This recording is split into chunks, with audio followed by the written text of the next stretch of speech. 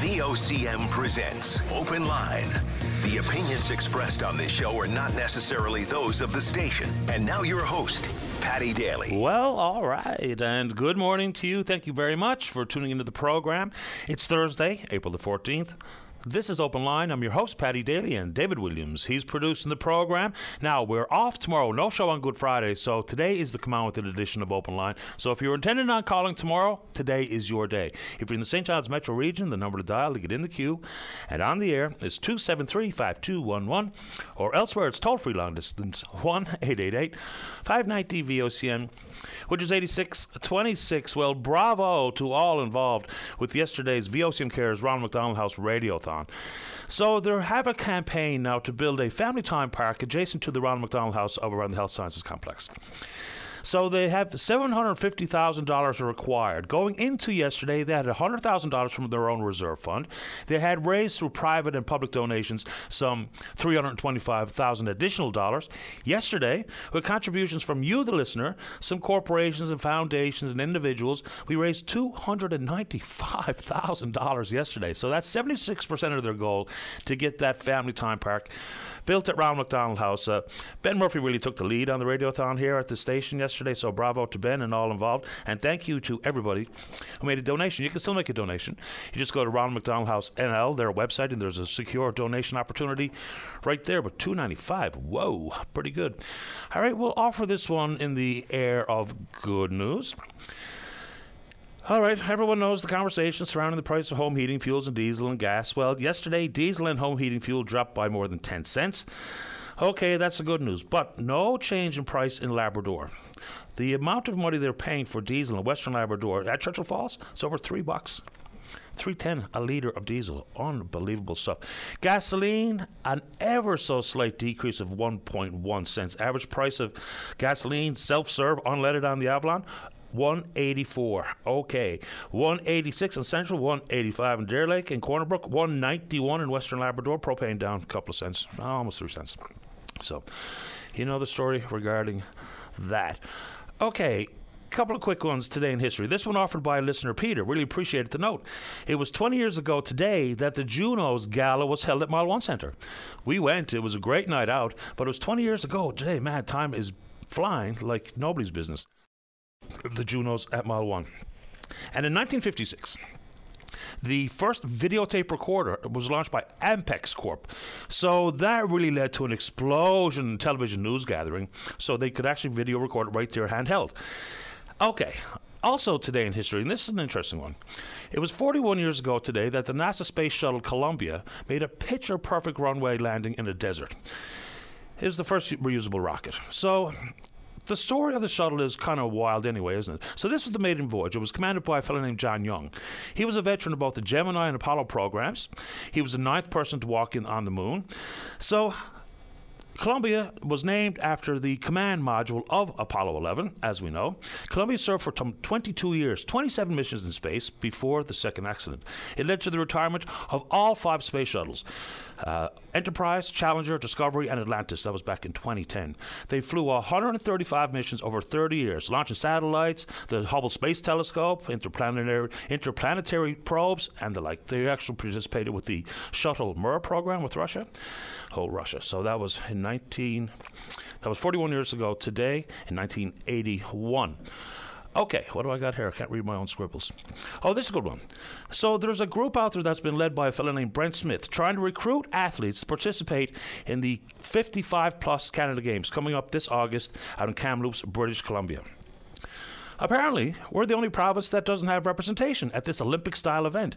So if you are over 55 plus, and remain active. I mean, lots of athletic specimens out there who are that age. So there's 5-pin bowling, track and field events. There's various running distances, badminton, tennis, darts, dragon boating, curling, ice hockey, and even Scrabble. Scrabble at the Canada 55-plus games. So the fellow's name is Brent Smith, as I mentioned. They have a Facebook page, or you can just send him an email. It's brent55plusnl@gmail.com. Hopefully we can put together a squad to represent Newfoundland and Labrador at the upcoming August Games in Kamloops, BC. Okay. So we'll talk about how government spends money, right? And we always should talk about how government spends money. And they are betting big on the film industry. A lot of people over the years have really bemoaned and criticized the fact that the government was offering not only a tax credit, but monies for individual television shows. It actually has grown the industry here to the point where film last year was worth some $100 million. So they're going to spend $10 million, that came from this year's budget, to create a new film school at the College of North Atlantic campus. Now, the formal offering won't be there till January, but they're going to kick it off, and they got about 100 students enrolled for their first semester. When you look around that landscape, so many people still refer to it as a waste of money. But what we've seen is the advent of a well-trained crew. We can have the rugged beauty, we can have the 30% tax credit, but unless you have the labor, the crew, to work on these projects, they probably won't come. So we've seen how Disney's come to town with Peter Pan and Wendy. And, Son for Critch is renewed for second season, and Hudson Rex has been filming, and all the other shows. Republic of Doyle, Frontier, the list is extensive. So this money will indeed provide an opportunity for a real full-time, gainful, meaningful employment in the TV and film industry. So $10 million to open up our first formal film school here. And CNA has also signed agreements with other film schools across the country so that you can transfer credits. This will be criticized. Of course it will. That's just the nature of the beast. But we could and should talk about how government spends money, whether it be, yes, I know it's frustrating, is NASCAR or film schools or anything else, but when we're talking about an educated public, it doesn't always have to be in the STEM world, science, tech, and mathematics and engineering. There's lots of opportunities out there outside of those very key issues, and of course, real job opportunities in STEM.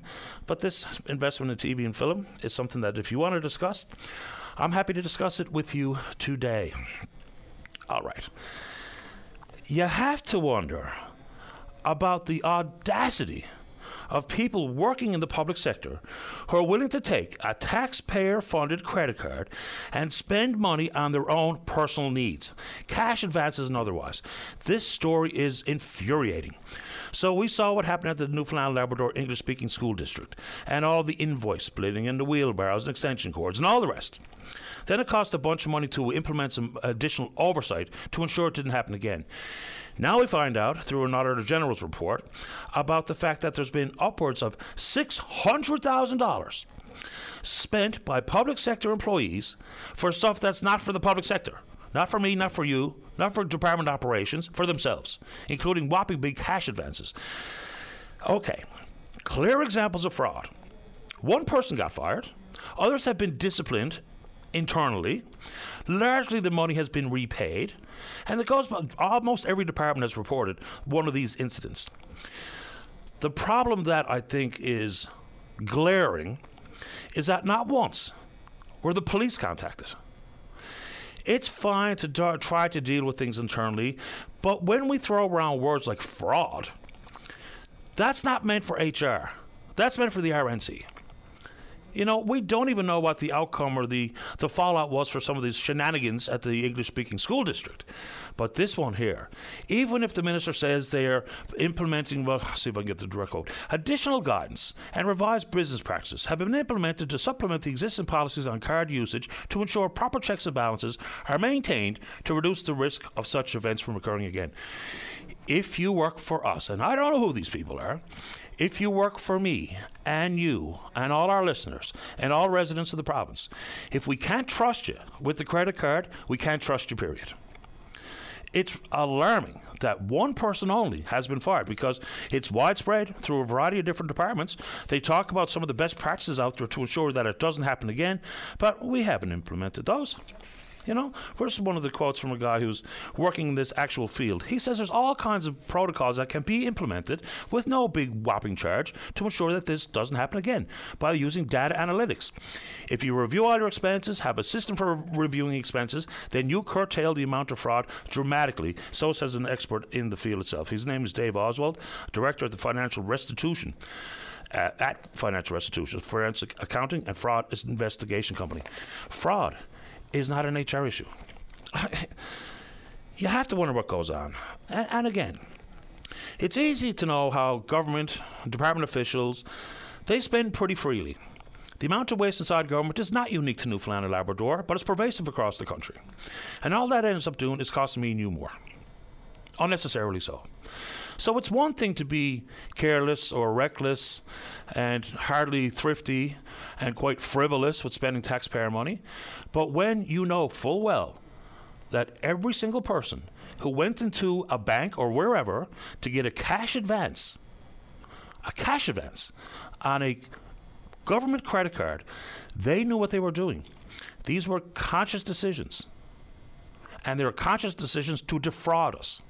And yet, no contact with the law enforcement, with the authorities. Why not? Is it for, try to keep some of the black cloud from hovering over Confederation Building? It's a complete misread of the tea leaves.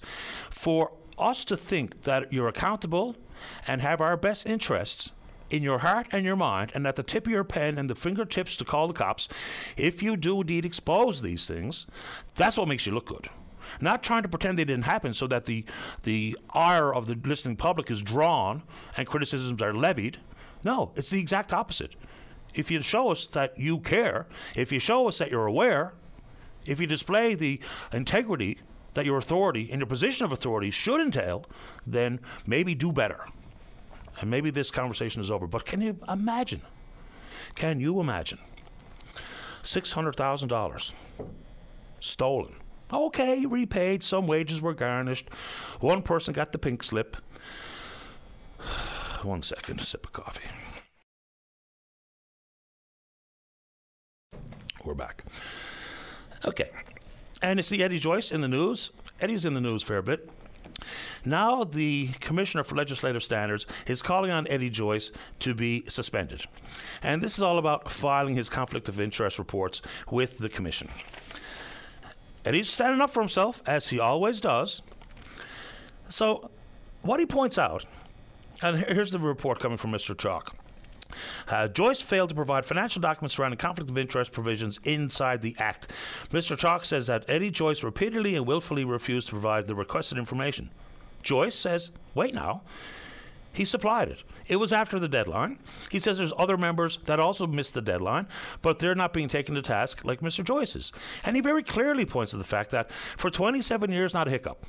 But now that he's brought a lawsuit against Mr. Chalk and others, which include Perry Trimper, Sherry Gambin Walsh, and Premier Ball, now all of a sudden, all of these things are a problem. It's an interesting defense. My question would be, if there are other members who have also missed the deadline, how come they're not being identified by name by the commissioner to talk about suspension or whatever the case may be? So Eddie thinks it's no coincidence that since the lawsuit was brought forward, he's in the crosshairs. Anyway, another one that I'm having a little bit of a difficult time trying to square this particular circle is regarding the fact that we know that Premier Furey is Dr. Furey. And so he said right off the bat that he was going to do what was required by the College of Physicians and Surgeons to keep his credentials alive and active. And so consequently, he would have to perform X amount of duties as a surgeon so that he could keep his credentials. The college says he's required to work as a doctor for 120 days in a 3-year period. The confusion comes, I suppose, that there hasn't been a public disclosure of how much work he's done and how much he's billed MCP. All right. So online records, and this is dug up, I think, by Rob Antle over at the CBC. Online records showed in 20 and 21, Furey billed over $257,000. That also includes 5 months before he became the premier. There's also some records show that he was paid between $600 and $800 for each surgery performed. All right. From August to December last year, he performed 16 surgeries. If I'm not mistaken, I thought it was the consensus that, yes, we need a full-time premier. But when his life in politics is done, whether he decides to walk away or is defeated, it's certainly in our collective best interest that another surgeon can be on the roster as opposed to credentials lapse and then what that means and the time it requires to put the credentials back in place. So hopefully, whenever Andrew Furey is done with politics, he can go back into an operating theater. Some curious comments, too, coming from the opposition, in particular House Leader and Interim Leader David Brazil, saying that whatever money he's paid as a doctor, he should donate it to charity. It's sort of a strange angle to take at this type of issue. But, yeah, public disclosure, again, is always in government and individual politicians' best interest. But the Premier is keeping his credentials alive. I've been told via email that that's a terrible idea and he shouldn't do it, but I think we kind of need the surgeons when they're available. How about you? All right, and a good story today I suggest to read about the hurdles that nurse practitioners are facing in trying to establish their private clinics. They absolutely will be a key in filling some of the gaps in the healthcare system, because you don't need me to reiterate just how tricky it is out there and how many people are looking for a doctor. So a couple of interesting things of note. So a nurse practitioner in Corner Brook is quoted, and she's treated more than 400 patients since the clinic opened on February 21st. And these people did indeed pay a fee for care. And at this moment in time, they're unable to bill MCP directly, so that's an issue that I think we're going to have to broach. But here's where it becomes inexplicable. Okay. So these nurse practitioners, in their established clinic, they're told that they'll be charged twice as much as doctors to get access to the provincial electronic medical system. Why? What would the difference be? Are we trying to dissuade nurse practitioners from setting up shop? They also don't have the ability to access diagnostic test supplies. Now, they can keep their own private, separate record keeping, but of course, that's less than efficient. It might be less cost to those nurse practitioners and their clinical operations, but then what about when they try to make a referral and to schedule follow-up? When it's not integrated with the province-wide medical system record or medical record system, why are we putting this hurdle in place? And especially, how come it costs double versus a doctor to access that particular online system? I just don't get it. Do you? All right. Quick note before we go. So the Bank of Canada has jacked up, and this was not unforeseen. They've jacked up their benchmark interest rate by 0.5 point yesterday. And, of course, it's not the only thing that's going to have to be addressed by the Bank of Canada and politicians and government to deal with 30-year high inflation, which is, last we were told, was 5.7%. And it's not the be-all and end-all. It's one thing that can and should be done. So says the Bank of Canada Governor Tiff Macklem. But it comes with the cost to us. Now, we've got to try to slow it down. We've got more money chasing fewer goods. So that's one of the lay definitions of inflation. Now, root causes are varied, and it depends on who you ask. It's all about the Bank of Canada printing money, which didn't happen, and global supply chain interruptions and conflict in Western or in Eastern Europe. There's so many different contributions to inflation. But it has to be reined in. There's going to be a bunch of rate hikes this year. So now it will indeed cost more to service your debt and to take on more debt. It might not be immediate, and it takes months and months and months for any benchmark interest rate hike to actually have an appreciable impact on inflation. But what it also means, and we've talked about the difficulty for Canadians to get into a new home. This further complicates it because the stress test has now changed to qualify for a mortgage. So that'll be one of those offshoots. Yeah, money's been cheap. I mean, back in 2020, it was basically free. You know, the very minimal interest charged on a loan. And now it's changing, and it's going to change even more throughout the course of the year. That's the first time in a long time that there's been back-to-back hikes. So anyway, you want to talk about Bank of Canada and servicing our poor old debt? We're on Twitter. We're VOCM Open Line. Follow us there. Our email address is openline@vocm.com. Tune coming. On the top record charts in 1979 on this day, the Doobie Brothers were at the top with Minute by Minute. But just breaking into the top 10 with their breakthrough album, Cheap Trick Live at Budokan, here's a little Surrender. But don't surrender. You come back and engage. Don't go away. Welcome back to the show. Let's begin this morning as soon as I can find the clicker. On line number 3, good morning, Philip. You're on the air. Good morning, Patty. Welcome to the show, Philip. Thank you. I'd like to make a few observations concerning the sale of the property at Holy Rosary Church in Portugal Cove. Absolutely. Go right ahead.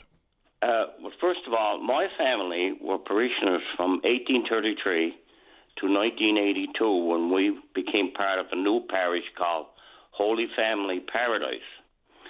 My ancestors, Mr. Daly, are buried there up to 1907. And most of the land, from my research, from doing term papers for the university when I was going there, is a cemetery, with the exception of the parking lot where the house is built.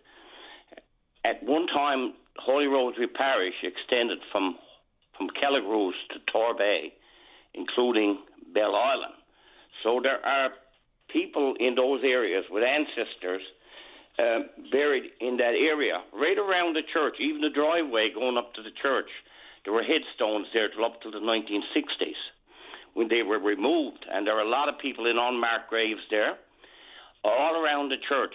I've seen pictures of the old church. There's been 2 churches there.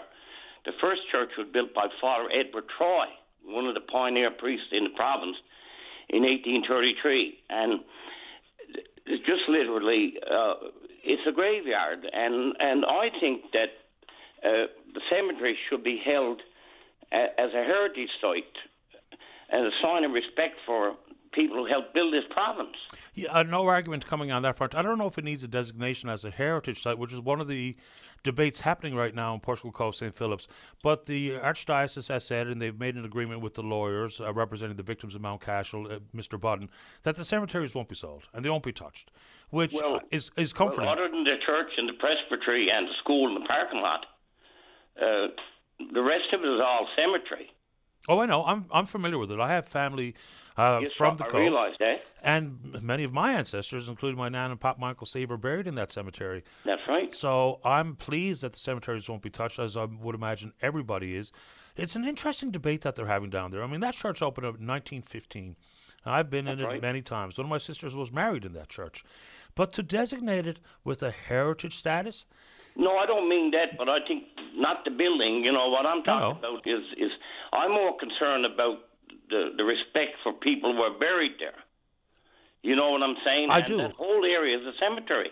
I don't think it's going to be touched, though, and the agreement's been made. So I think the cemeteries are protected in all the Archdiocese of St. John's properties. The churches will be sold or will be put up for sale. I don't know how many takers will be out there, and that's a beautiful little church. So the cemeteries will indeed be respected and left alone, and rightfully so. But just now that you're, someone who's in the know about the Holy Rosary Parish, the heritage designation also comes with protecting some of what is a very bleak piece of history at that wonderful church. I mean, in particular, Father Hickey. Well, there's been a lot of bleak history places that we have around the province. Oh, yeah. Besides Holy Rosary, I can tell you places that there's been, a lot of places being respected now that was bleak things happened. Time has healed a lot of wounds in this province in a lot of places.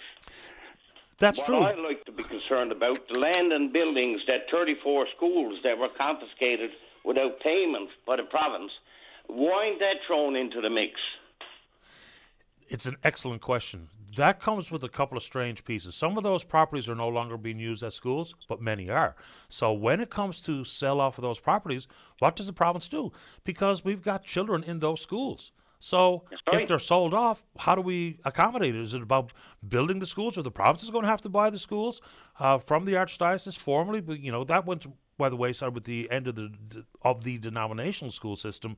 But that's an excellent question, Philip, and I don't think they've got it figured out yet. Like, I know one thing. Why should the parishioners of the Archdiocese pay for 100% when the church got their schools taken away from them? And my mom's first cousin donated the property free where Roncalli School is on the Cove Road. Is that right?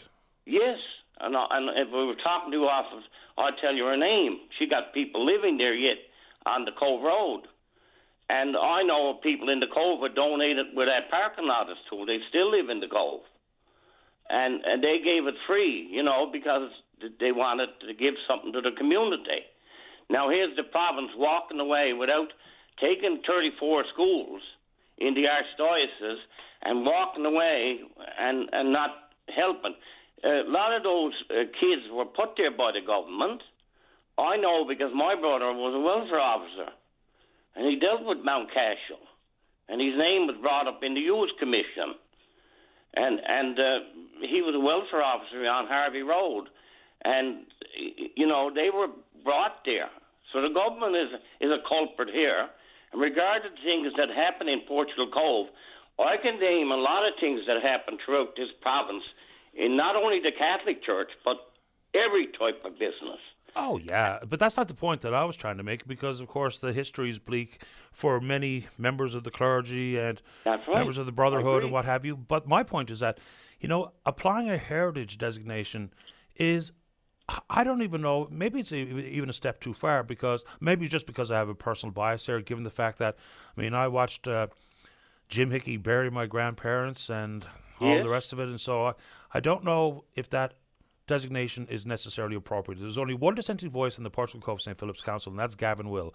Everyone else is pushing for the Department of Municipal Affairs to absolutely assign that important designation to the Holy Rosary Church down in the Cove. Anyway, it's I'm not saying. I said the wrong word. No, you didn't. I don't mean in that sense. I mean like the cemeteries everywhere should be respected, like Beaumont Hamel is. I mean, that's our ancestors are buried there, and I'm not saying maybe designated as heritage site, but they have another cemetery down on the western point of Portugal Cove, and it's ancient, and no one is allowed to go in there and build a subdivision on it. Right. Point taken. You go down, look at that ancient cemetery out on Western Point. I'm from this area. Our family came this area in 1810, and I know the history of this area. And like, you know, I done a lot of research when I was going to university for term papers. So I don't understand how the government is getting off the hook.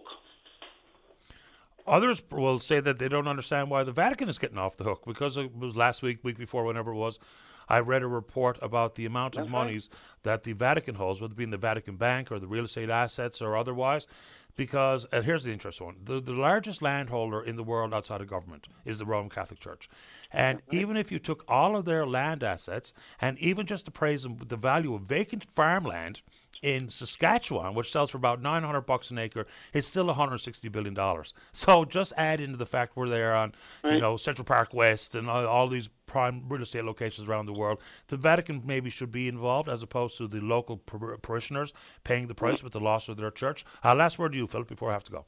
Well, the only thing I'm saying is, you know, you talk about unmarked graves, and there's a lot of unmarked graves down the Cove that have my aunts and uncles in them.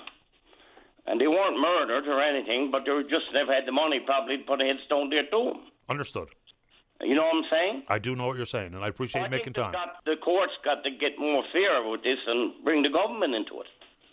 Well, specifically about the schools, I think that's an important question you ask, because I'm not so sure they've figured out what they're going to do with those schools. But anyway, Philip, off to the break I go. I appreciate making time. Take care. Happy Easter. Take care, Patty. All right, all the best. Bye-bye. Yeah, and of course, just one more mention, no show tomorrow on Good Friday as we make our way into the Easter weekend, and the schools, the children and teachers, administrators move off to their Easter break. Let's go ahead and take a break. Don't go away. Weekdays on VOCM, it's Open Line with your host, Patty Daly. Join the conversation each morning from 9 a.m. to noon on your VOCM. We get people talking. Welcome back to the show. Join us on line number 2 is the Liberal member for Harbour Grace Portagrave. She's the Minister responsible for women and gender equality. That's Pam Parsons. Good morning, Minister Parsons. You're on the air. Good morning, Patty, and happy Easter to you and all your listeners. The very same to you, Minister. Thank you. I wanted to call in today with just to check with some MHA matters off the top.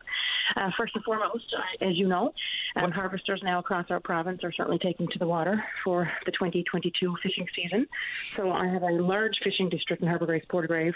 I think there's across every community, actually in my district, there are harvesters.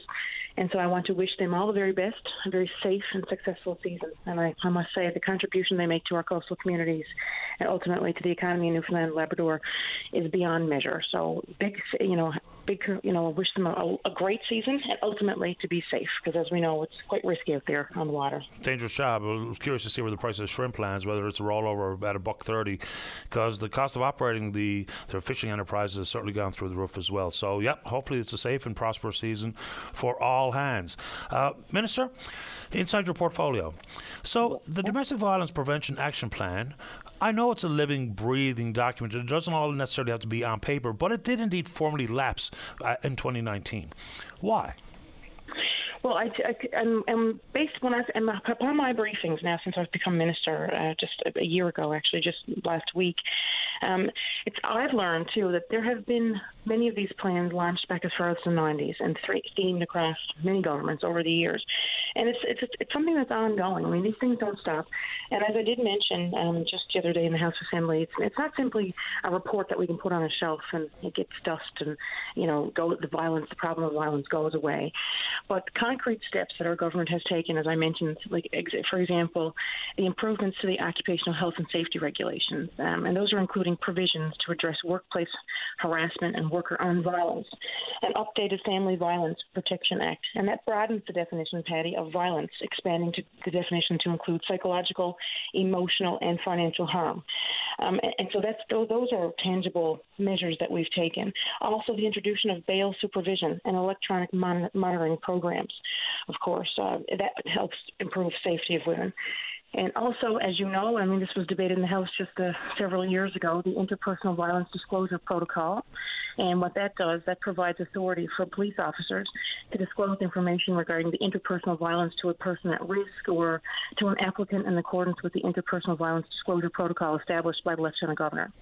Another one, the Protection of Intimate Images Act, also known as revenge porn. If someone was to send around photos or nude photos of someone, of a person who they were in a relationship with without their permission, of course, there's consequences for that. Also, as I mentioned the other day in particular, the changes to the Residential Tenancies Act, and that allows for early termination of rental agreements in the cases of domestic violence, and as well the Labor Standards Act. And that allows, of course, victims of family violence to take a total of 10 days of leave to escape domestic violence and gender-based violence.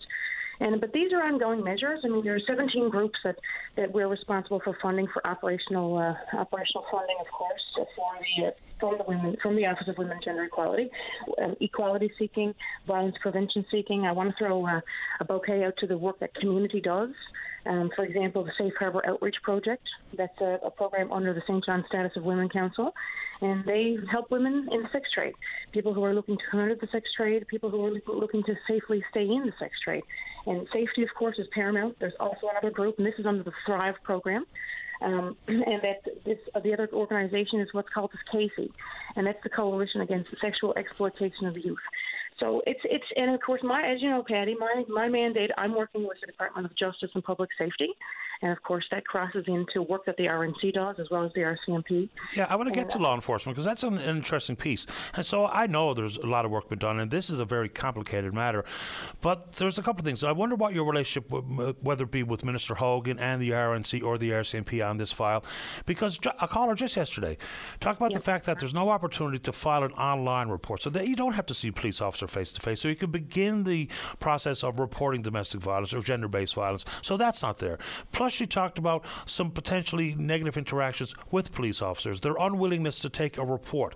I know that you can't direct law enforcement to do one thing or another, but we've got to change the attitude there, because the most recent data from 2016 only refers to police reported domestic violence. And we know that so many people are out there that are the victims of domestic violence who will not report it. What's your role alongside Minister Hogan to ensure that there's a change in process and attitude maybe with the law enforcement agencies? Because if people don't think that they have a safe place to turn to file a report, they won't. And consequently, the abuse continues. You're absolutely right, Patty. And as a matter of fact, I'm glad you brought up the caller from the other day. I was going to mention her. I believe her name was Pam, and she made some really good points and valid points. And I really appreciate her for coming and sharing her experiences that she's had with the system. But you're right, and I do work closely with Minister Hogan, and ultimately he is responsible for the oversight, of course, of justice and public safety throughout the jurisdiction of the province. But we certainly have. I work closely with him. We're mandated to work on a lot of things. But I want to invite that caller I want to actually, if she could reach out to my office, I'd certainly like to come in and have her come in and to have a meeting and take those very valid points, because we're getting ready to plan the next Premier's Roundtable on gender equity. We will be it'll be the third one. That's a new initiative, of course, introduced by the Premier. And I co-chair that round table, and that takes community stakeholders from across Newfoundland and Labrador. There's lawyers there, there's police officers, there's people from the Indigenous community, people with lived experience, people from the disabilities community, to all come together to talk about all of these matters that affect and of course, contribute to gender inequality and violence prevention. But absolutely, I want to meet with that lady. Please have her reach out. Certainly that invite is there to reach out to me through email or to certainly call my office. I want to have her come in. And these are all valid points. And the fact is, the conversation is ongoing. There's always time, and there's always ways that the system needs to improve. And again, I really appreciate the points that she made, and these are something now actually that I've reached out and asked for another meeting now with Minister Hogan, because as you can appreciate, the work is ongoing for all of these matters facing violence prevention in our province, just for one. Yeah, no, I guess we should bring Minister Osborne's name into it too, because some of the awareness and education will obviously play an active role. I appreciate your time this morning, Minister Parsons. Happy Easter. That's right. One last point there, and Very you're right. quickly. Just touched on education. Again, it's about systemic and attitude change as well. And I mean, there are some great programs now getting at the grassroots levels at our youth. Those are our most precious, most valuable resources. And to have them learn at a very, very young age that violence is not okay, that's important. And I'm happy to say that our government is doing that. But happy Easter to you and to all your listeners. And again, have a safe season on the water to all harvesters across Newfoundland and Labrador. And thank you for your time, Patty. Yours too. Thank you, Minister. Thank you. Okay, bye-bye. It's Pam Parsons. She's the Minister of Women and Gender Equality, of course, the member for Harbour Grace, Portagrave. From that, on to something much more lighthearted. Coming up after the break, comedy legend Rick Mercer. He's going to be part of Just for Laughs Comedy Night in Canada, taking the show on the road, including a couple of dates at the Arts and Culture Centre here. We'll see what Rick has to say after this. Don't go away. Welcome back to the programme. Well, Rick Mercer took Just for Laughs Comedy Night in Canada on tour back in 2019. He's back again this year for the 19th edition of that particular tour. Join us on line number 4 is the host, the man himself, Rick Mercer. Good morning, Rick. You're on the air. Good morning, Patty. Now, I introduced you before we went to the break as a comedy legend, but according to your publicist, you're comedy royalty. Is that what they said?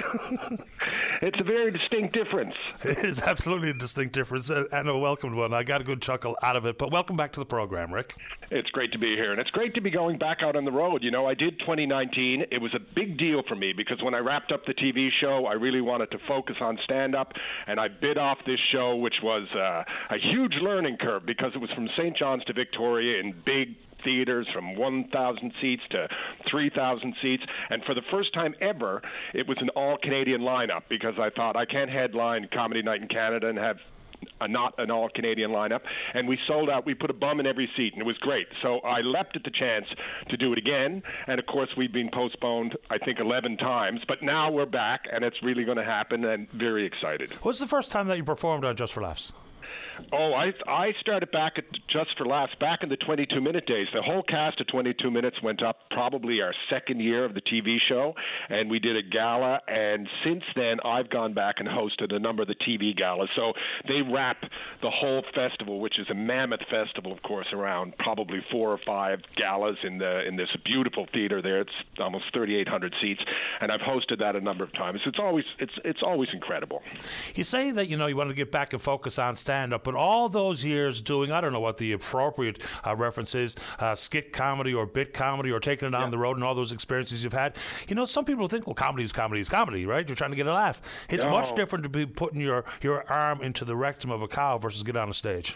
Well, I tell you, it was like nothing I ever experienced or tried, really, because you and I, our generations are not that much different. When you grew up in Newfoundland, there was no stand-up. There was lots of comedy. There was Buddy Wass's Name. There was Codco. There were comedy troupes. There were lots of things going on, but there was no traditional stand-up comedy. I was an adult on the mainland before I walked into a comedy club, and the very first time I went across the country with stand-ups, I was the host, but I made a commitment to myself that someday I'm going to do this true stand-up like they did. And, of course, 16, 17 years passed before I went out on the road and did it. But there's nothing like it in the world. It's just incredible. And for an audience to come to a show like this, where you have 4 comics, you got 3 comedians at the top of their game, it's a full night, and the laughs start from the minute the lights go up until the lights go down. And I can't think of anything that we need more now than ever. I could always use a laugh. Now, I had Matt Wright on the show, who was an up-and-coming comedian from this province, and I asked him a question about how do you keep your stand-up chops in order so that, with all the slowdowns and no live gigs, then, you kind of maybe get rusty. And he actually incorporated it into his act, and he said, well, come out and see the most least polished, prepared comic in Canada today. I heard him on your show saying that. And, of course, he's a great comic, and everyone had to deal with that. I'm kind of going back to my theater chops, because when you're rehearsing theater, you never get to put it in front of an audience until you go into previews. And stand-up is not like that, because what stand-ups do is they just go out 3-4 nights a week and find amateur nights and open mic nights, and they try everything out, and they build everything in front of a crowd. That has been very difficult, of course, during the pandemic, so it's a bit different. So I walk around the block a lot with my AirPods in, so people think I'm on the phone, and instead in my mind I'm center stage at the Arts and Culture Center, and I'm walking up the middle of the street, arms are flapping, I'm doing my bits, and that's the way I'm prepping. But I have, in the last 2 weeks, been going out into some comedy clubs in Toronto, and that's been fun. We've talked about your process of writing your famous rants, which were quite biting and focused. How different is it to prepare those versus your stand-up gig? Well, stand-up is very much storytelling, except for me, of course, there's still, obviously, I'm going to talk about current events and things that are happening in Canada, so it's a different process, and you want more jokes. Like, you realize people are there for a stand-up show, and you want jokes per minute, and you work it. And I've been working with two great comedians that I worked with on the Mercer Report for years and years, and they're veterans, and it's almost like the old Rocky movies. They're the coach, and they're saying, you got to do better, Rock. We need more jokes, Rock. And that's the way it's been going. Yeah, cut me, Mick. Okay, so you just put a voice into play, and I know we're trying to keep it all upbeat, but remember the great comics of years gone by, and this week we lost Gilbert Gottfried. What you know about Gilbert? Well, he was a comics comic. I think I said the same thing about Norm Macdonald, but he absolutely was. He was the comics comic. They're a special breed. They're the comics that are playing to the other comics in the room, and that's the most important audience for them.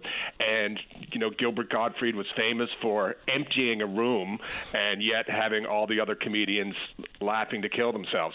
On a personal note, I didn't know him, but always over the years, I can't tell you how many times people talked about what a great guy that man was and what a great family man he was, and how he was a very biting comic, but how it was in real life he was very different. He was just a very hardworking, straight-laced, very good guy in that Hollywood, Los Angeles world. So it's a big loss for comedy, and obviously, for me anyway, it came out of nowhere. I watched him do a Pee Wee Herman routine at an award show on YouTube yesterday or the day before. It was really quite something. Okay, let's get back on track here with hahaha.com. So you got a couple of gigs coming up in town too. When? So April 25th and 26th at the Arts and Culture Center, and I still get such a huge thrill of playing the Arts and Culture Center because my earliest memories, showbiz memories, are being brought there from school, and you're like in grade 3 looking up at the ceiling and shaking your head back and forth and making all those lights, play with your eyes, and seeing the big stage and going, oh my God, look at these people on this stage. So I can't wait to hit the Arts and Culture Center stage. That's the 25th and the 26th. And I want to mention who I'm on the road with. Iman El Husseini, this incredibly funny woman from Montreal. She ended up in New York. She's tours the world constantly. She's a Just for Laughs Festival fan favorite consistently year in, year out. Dave Mirhej has got a Netflix special. He won the Juno for Best Comedy Special. Ivan Decker, who I went out with before, one of my very favorite comedians, also won the Juno for Best Comedy. These people are just at the top of their game. It's phenomenal. And Ivan Decker, the last tour I did, every single night I stood in the wings and watched him, and I was in awe of him. And I can't wait to get out and see what he's up to. I've seen his act. He's absolutely brilliant, no doubt about it. I'm speaking about Ivan Decker, pardon me. So, you're going to talk about things that are happening today, and God knows there's enough material out there to fill not only 18 prestigious theatres, but 100 million in theatres. I know. I don't want to give away your act here on the show, but give us a couple of the public issues that are on the go today that you're going to take a swing at.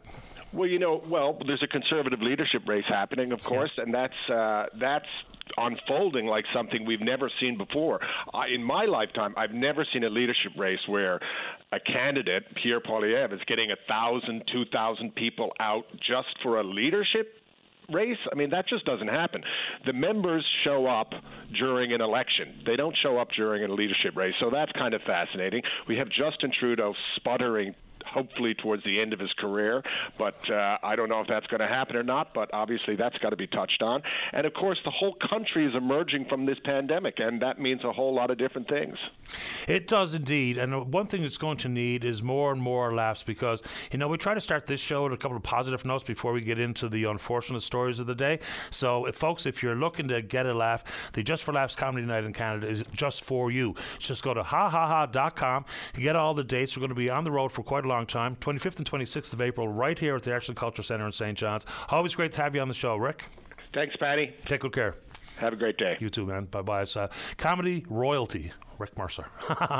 Let's go ahead and take a break for the news. When we come back, we're speaking with you. Saturday morning, join us for the Irish Newfoundland Show. Send your request to irishnl@vocm.com or submit them online at vocm.com. Welcome back to the program. Let's go to line number 2. Jeremy, you're on the air.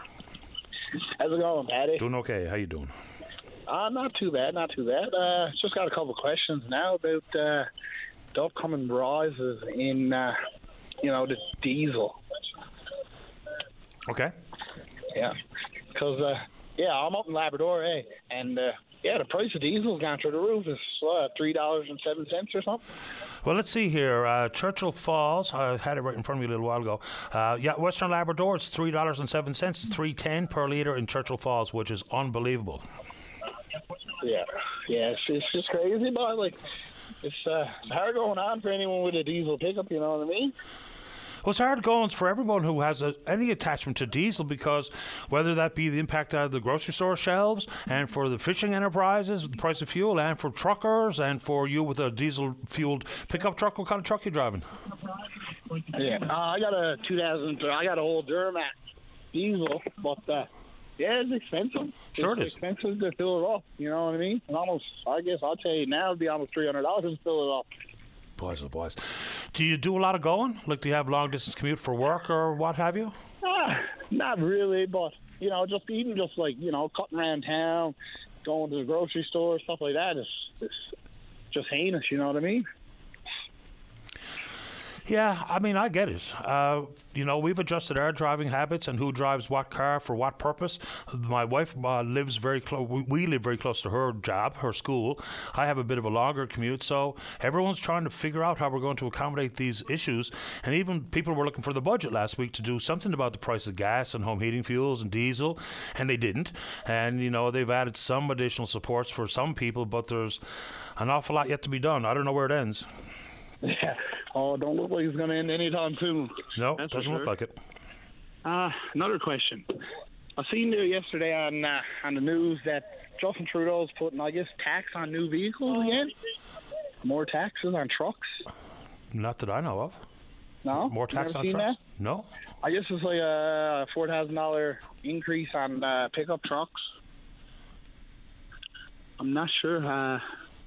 I'd do a bit more information. I'd read a bit more information on it, but I guess there's some kind of extra taxes going on if you go and buy a brand new vehicle. You know what I mean? I don't know, and I'll tell you what. For last Thursday, the amount of information that came flowing just made it pretty difficult to try to absorb it all. So, I suppose I'll have to have a look at it. And there's a new tax on luxury vehicles and things like if you buy your own private jet or a yacht or something. I didn't know if that included pickup trucks, though, to be honest with you. Yeah, okay. It might not be now. I'm not really 100% sure. I never really read into it much. I just seen it there. But, that's all I got for today anyways. Yeah, I really thought it was about luxury stuff. Does it include a pickup truck? You know what? I admit, I have not had a chance to even wrap my mind around everything that's inside of those two big documents, but I will. Now, I just popped it up here just for the purpose of our conversation. And I'll read this. Is what's considered a luxury good for purposes of the new tax. It's called the Select Luxury Items Tax Act. Okay. Passenger vehicles with a date of manufacture after 2018, typically suitable for personal use, including coupes, sedans, station wagons, sports cars, passenger vans, minivans, SUVs, and passenger trucks will be subjected vehicles for the purposes of the new tax. Motorcycles and certain off-road vehicles, such as all-terrain vehicles and snowmobiles, racing cars, are not in the scope of the luxury tax, motorhomes and the like. And similarly, ambulances, hearses, and other police vehicles and what have you. So that's as much as I can tell you right now. But you've now put something on my reading list for this afternoon, and that will be figuring out this new luxury tax. Perfect, Patty, perfect. Yeah, perfect. No, we listen to you every day. Good. First-time caller, long-time listener. But, that's all I got anyways for today. Well, I'm glad you called, and thanks for listening to the program. Yeah, thank you. All the best. Have a good day. You too, man. Bye-bye. Okay. All right, so someone just sent a link from the Star. planning on taxing larger vehicles, which will indeed include trucks. So, of course, the comments coming from the province of Alberta, where there's an awful lot of trucks, but include this province because there are for sure a lot of trucks on our roads. Let's go to line 3. Martin, you're on the air. Good morning. How are you? Doing okay, thanks. How about you? Same thing. I'm calling about the government of Newfoundland and Labrador is running beautiful tourist commercials on TV. They're done very, very nice. So when you wish to go to Newfoundland, you need a rental car. So I checked that out. And you can get a rental car during the month of June, during the entire month of July, and the month of August. So for the whole 3 months, there's not a single car to be gotten in Newfoundland. So, I mean, people make reservations to go and visit, but when you can't get a rental car, what do you do? It's a great question. And, the province says that they're trying to find creative solutions, but tourist season is upon us. People are making their plans now. If there's any fly in the ointment, which includes the inability to get a rental car or the extraordinary cost of getting a rental car, that might be the reason why people don't come. So I know it's not unique to this province. There's a rental car issue right across the world. Back when the pandemic struck, the rental car companies sold off their fleets. Then when they tried to replenish it, it became harder and harder to even buy a car, whether it be with semiconductor issues or what have you. So the question you're posing is a big one. We heard from a lady who operates a bed and breakfast, and she said inside the span of 2 days, she lost 6 bookings. And the reason offered was can't get a rental. This is not really something that has to do with the pandemic, because I used to live in Newfoundland in 2002, and I listened frequently to your program. I think Bas Jameson did it at that time. And I remember a man calling at that time, 2002, complaining about the same thing. So this has been going on for a long time. Absolutely. Also, a friend of mine used to work at a Marriott on Duckworth Street, and he said that was in 2010, and he said that guests often complained that they had to take taxis all over the place because they couldn't get a rental car. So I made reservations, and then I thought a little while ago, and so then I thought, well, I had to make reservation for a car, so I can't get a car, so I had to cancel my reservation, and now I could pay $130 in cancellation fees. So it's not so nice. It's the furthest thing from ideal, and you're absolutely right to say that rental cars has been an issue in this province for quite a long time. Unlike on the mainland, where they do things like a deadhead run. So I would rent a car in Jasper, Alberta. I would drive to Edmonton International Airport, and so whether or not the company will keep it there to rent from there, or Jasper wants it back, they'll send someone in to do a deadhead run, is what they call it. They give you like $100 to drive the rental cars back, so they can very easily manipulate the rental car availability on the mainland. We've got a problem here, and I don't know where the answer is. I think we're eventually going to have to look at more informal car sharing applications, because there's lots of people who would be happy enough to rent out their vehicle for a couple of weeks or a month over the summer and put a few extra bucks in their pocket. I know it has some insurance implications and, having your vehicle driven like someone stole it, but there's got to be a way to figure this out, because if we lose 10% of potential visitors because of a rental car issue, that's an awful lot of money left on the table. And now you finally have a low-cost airline flying in. Yep. And now you don't have cars. And as you say from this lady from this B&B, I was going to bring up the same thing. Maybe some entrepreneurial Newfoundlander can start, say, a B&B, but then instead of a room in your house or the whole house or what have you, cars. As you say, from the private people can rent out a car. Mm-hmm. Yeah, I think that's the only solution. Well, it's got to be part of it. Anyway, that's all I have to say. You have yourself a nice Easter. I wish you the same, Martin. Thank you very much. Okay, then. Take good care. Bye now. All right, bye-bye. Okay. So I don't know how quickly there will be one of the ride-sharing apps associated with this province and what exactly the details will be, but you have to imagine it's going to have to happen sooner than later. Because when the government says they're going to work on creative solutions, there's only so many options out there. If we're going to put a car under somebody, then if the rental companies don't have them, or if they do, I mean, I've seen a couple of bills that the companies are charging for access to one of their rental vehicles. I think this was for an SUV. And it was madness how much it cost for 2 weeks worth of rental. I can't remember the number off the top of my head, but it was thousands of dollars anyway. So I would assume, and I'll do a little bit of digging around, but you got to think, before the tourist season kicks in full, there will be one of these ride-share apps applied here in Newfoundland and Labrador. Now, I guess it requires some adjustments and approvals at the PUB because that's the regulator associated with the insurance business. I think that's the way it will have to work, but I guess we'll find out in due time. Let's take a break. Don't go away. And welcome back to the show. Let's go to line number one. Say good morning to Portugal Cove St. Philip's Town Councillor Daryl Harding. Daryl, you're on the air. Daryl Harding, line number one, you're on the air. See his pot up, Dave? Daryl going once, Daryl going twice. Daryl's gone. Let's go to line number two. Mike, you're on the air. Good morning, Paddy. Morning to you. Paddy, first of all, that was a great chat with Rick Mercer. God Almighty, he's provided so many hours, countless hours of levity and laughter, and well, it must be a wonderful job. And he so loves it by the sound of his voice. It was a great job. He's so good. And, you know, the partnership, not only in life but in business with his partner, Jerry Lunds, is something to behold, boy. The boys are great fellas. Is that right? Yeah, well, it was nice. It was nice this morning. Thank you for doing that. Paddy, calling up on two things, actually. The fact here Pam Parsons called in this morning, and very professional the way she got on.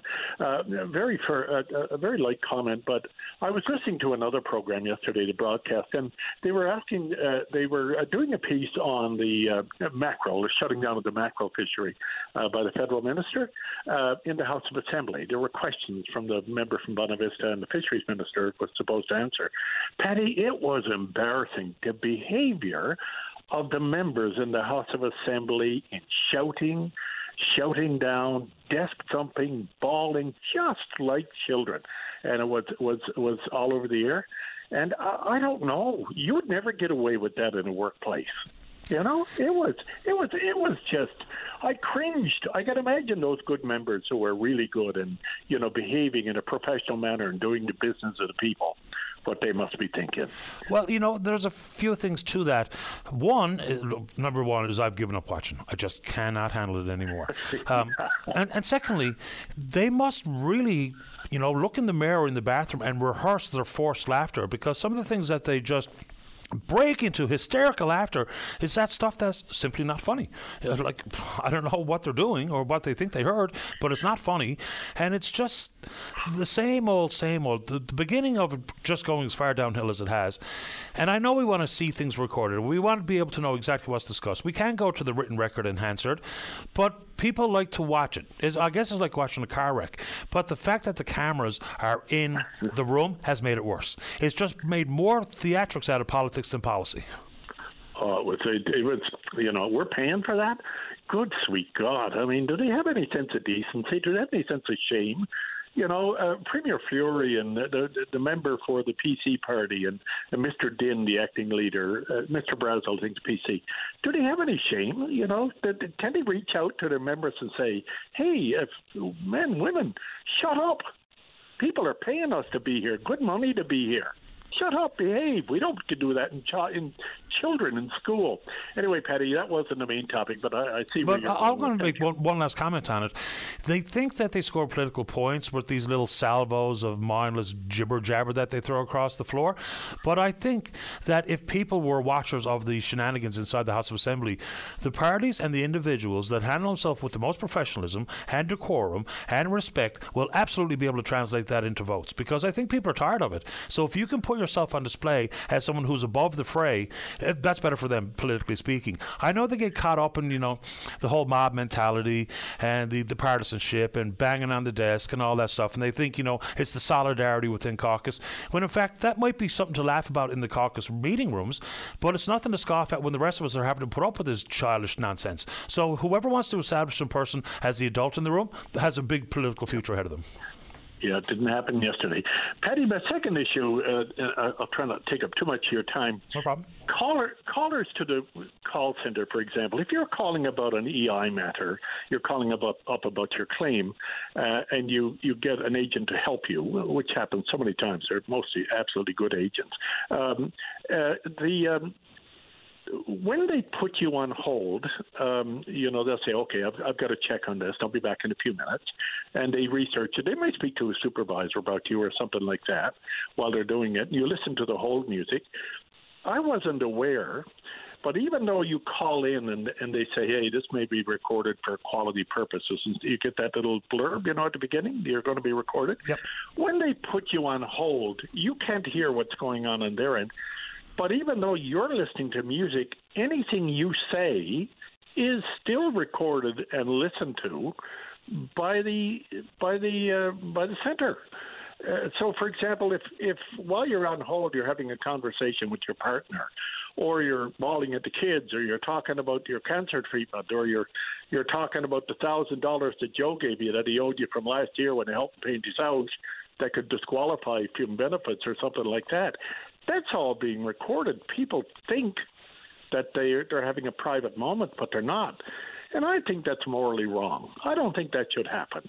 I don't think that people should be misled. I think if they're going to be put on hold, the agent should say to the people, listen, while you're listening to this hold music, we can still hear you. You're still being recorded, and anything you say can be used against you. Yeah, there's a couple of entities, and I believe CRA is one, where they warn you that it's not only when you're speaking to the agent, but the entirety of the call will be recorded. It's important to make that disclosure up front because you can't be caught off guard, and you should know exactly what's going on as it pertains to being recorded. But if we were going to be completely fair, they should be able to establish something when the agent actually gets on the phone to speak with you, the recording begins then and not a second before. Yeah, but even when they put you on hold, absolutely. When they put you on hold, that recording should stop. And when they bring you back in for the discussion about what your subject material you're cutting, it should start again. Sure. But any private conversation you're having in your home with anybody else should not be a part of the recording at CRA or Service Canada for Employment and Immigration. And it's embarrassing that it is, and yet nobody seems to want to, we don't want to talk about that. Maybe Seamus O'Regan, he's a Minister of Labour or something, maybe he'll become involved in this and say, hey, if you're calling about your EI claim and they put you on hold, they shouldn't secretly record you and use it against you in some way if it applies to how they can. Shouldn't happen. No, because, while you're on hold, who knows what you're engaged in? Yeah, who knows? And it's none of their business. It shouldn't be, but they've taken the thing. Oh, well, that's it. You're fair of all. You think you have a moment of privacy, but hey, you don't. We're recording you, and that's terrible. Absolutely terrible. It shouldn't happen. It should be embarrassing to them, and that kind of secrecy is disgusting to me. Anyway, thanks very much, Patty. You have a great day. The very same to you, Mike. Thanks for the call. All right. Bye. Okay, take care. Bye-bye. Will I take Daryl quick before the break here, David? Yeah, I'm going to do it anyway. Say good morning to the Town Councillor down in Portugal Cove, St. Phillips. That's Daryl Harding. Daryl, you're on the air. Can you hear me now, sir? I can hear you now. I know you want to make a quick clarification. Go ahead. Well, first of all, I'd like to... too bad you're going to break because there's a little bit more there. But I just wanted to point out that everybody on council in Portugal Cove votes their confidence or how they feel, and they have the right to do that. In this particular case, however, there hasn't even been a vote of council yet. I just wanted to clarify that because of the misinformation, again, put out in the media by one of the councillors. I want to say that there's an information session tonight pertinent to this, and there's a very good group of people that are thinking about the future and making the best of a bad situation with survivors in mind.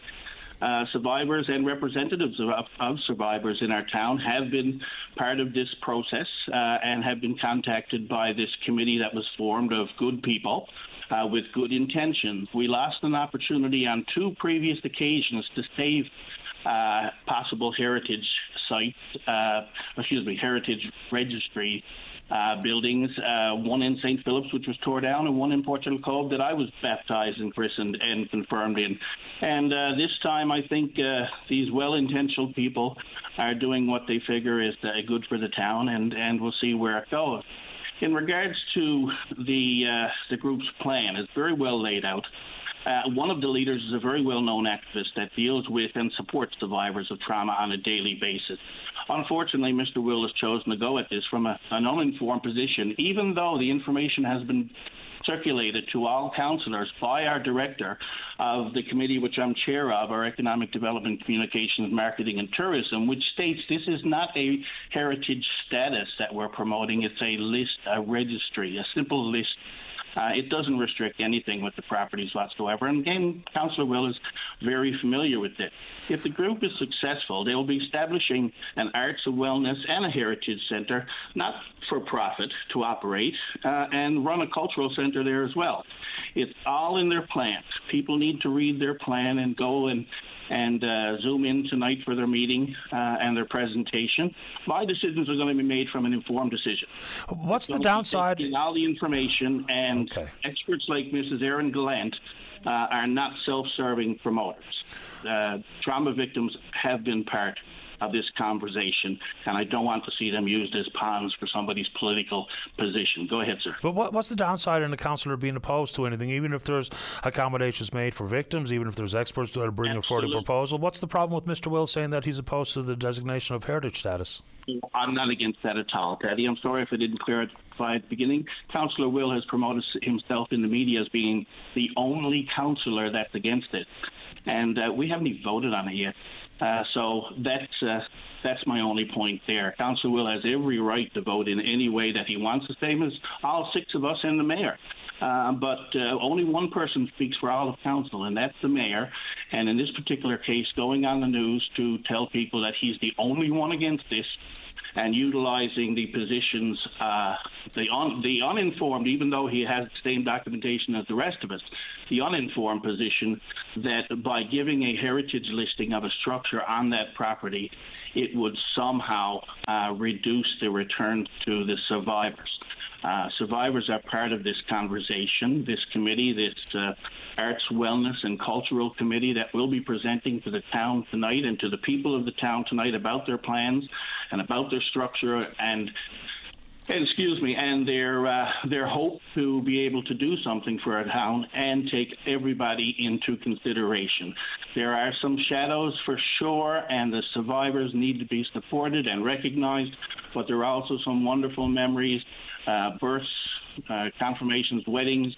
The cemetery and access to that cemetery can be enhanced properly, and I'm going to take all the information in before we vote. There has been no vote. There has been no singular councillor that has stood up against anything, or nobody's even voted on the issue. So that was my point at the time, and hopefully everybody will get out tonight at 7:30 to hear this meeting and see this presentation. And again, this is.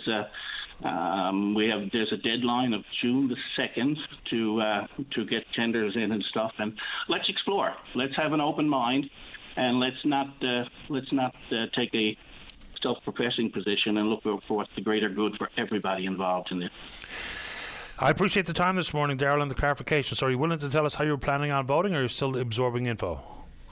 Well, I'm going to be going to that information session tonight, and I have an open mind. I'm very supportive of what I've heard so far, and the fact that there'll be no restrictions on the value of the land by what the town is doing or proposing to do for heritage listing of the structures on the properties. Appreciate the time, Darrell. Thanks very much. Thank you, Paddy. You're welcome. Bye-bye. It's Darrell Harding. He's one of the members of council in Portugal Cove, St. Phillips. Okay, let's take a break. Do not go away. Join Brian Medore weekdays at noon for a comprehensive update on news from every corner on all levels, newsmakers, weather, and more. Join us on your VOCM at noon. Welcome back to the program. Just to clarify, we just spoke with Darrell Harding, one of the town councillors down in Portugal Cove, St. Phillips. He said the meeting tonight is at 7:30. It's at 7 o'clock. So not 7:30, 7 o'clock. Let's go to line number 3. Good morning, Rachel. You're on the air. Hi, yes. I'm calling in about that money that the seniors is supposed to get. When is that coming out, do you know? It really depends what money you're talking about. There is a bunch of different pots of money that is coming out. For instance, there's if you're on income support, there's going to be a check issued already by the first week of April. That was $200 for a single, $400 for families. The top up of 10% for folks who receive the seniors benefit, that happens as soon as the budget gets passed. The $500 one-time one-time check from the federal government if you indeed applied for pandemic support and it impacted your GIS, your Guaranteed Income Supplement. There's a one-time check of $500 going out the week of April 18th. April the 18th. Yeah. Okay, that's the one that I was calling about. Okay. Okay, thank you so much, and happy Easter to everybody. The same to you, Rachel. Thank you. Thanks. You're welcome. Bye-bye. Okay, let's keep rolling. Let's go to line number 4. Say good morning to the PC member for Grand Falls, Windsor. Buckins. That's Chris Tibbs. Chris, you're on the air. Good morning, Paddy. How are you today? Too bad. Thanks. How about you? Not very good, Paddy. I got a call in, and I feel compelled to call and talk about the healthcare system throughout the province, of course, but especially in central Newfoundland and Labrador today.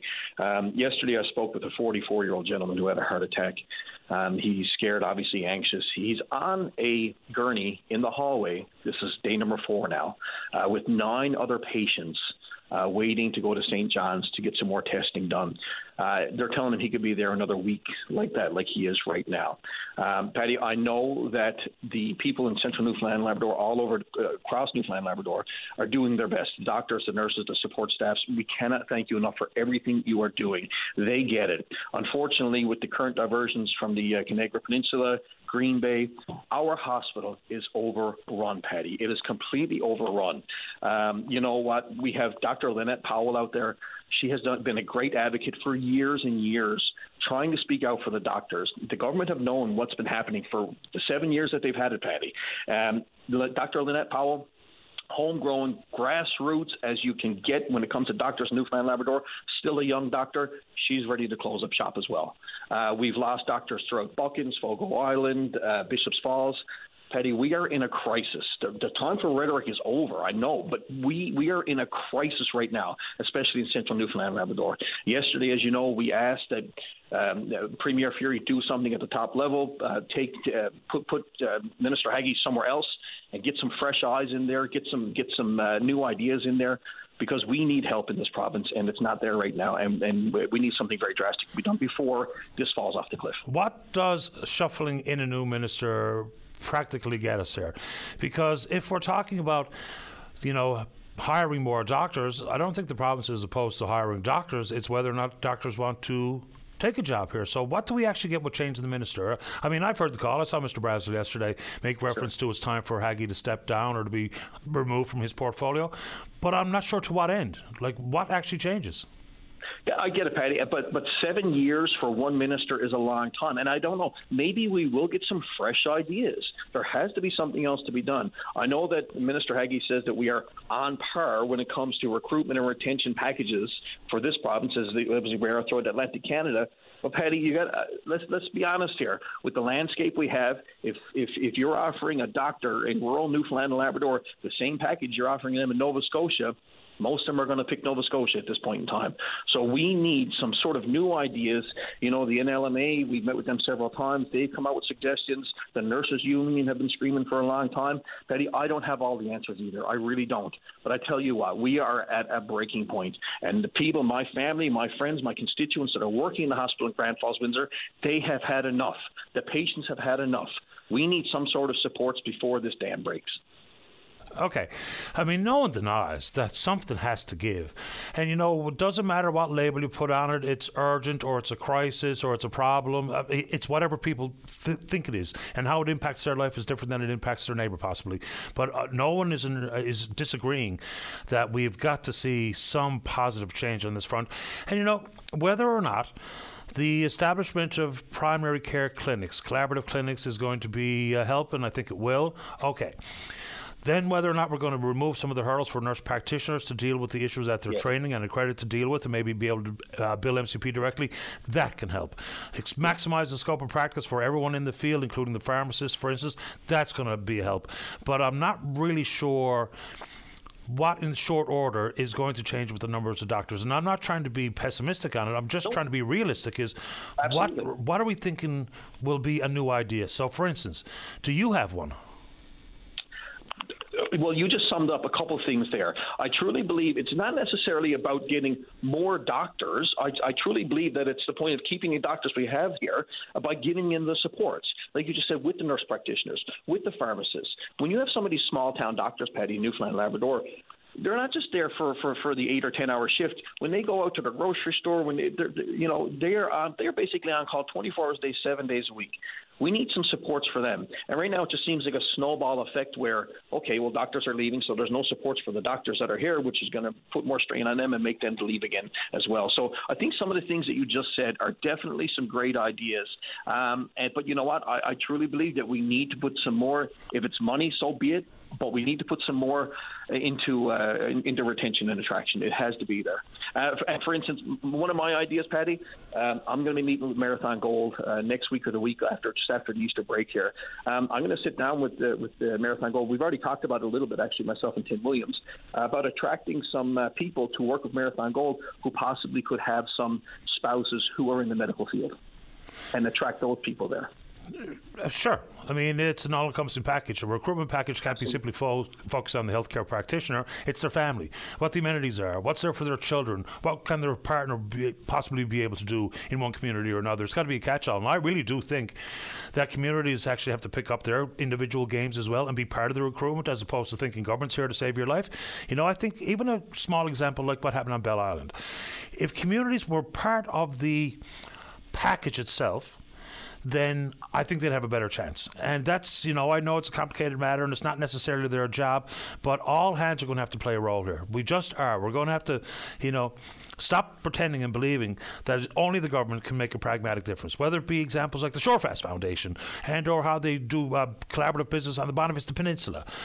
Something has got to be a change. You know, I hate the political sloganeering like changes in the air and all that stuff on the budget, blah. But there has to be change, and it's got to start with us, not necessarily politicians.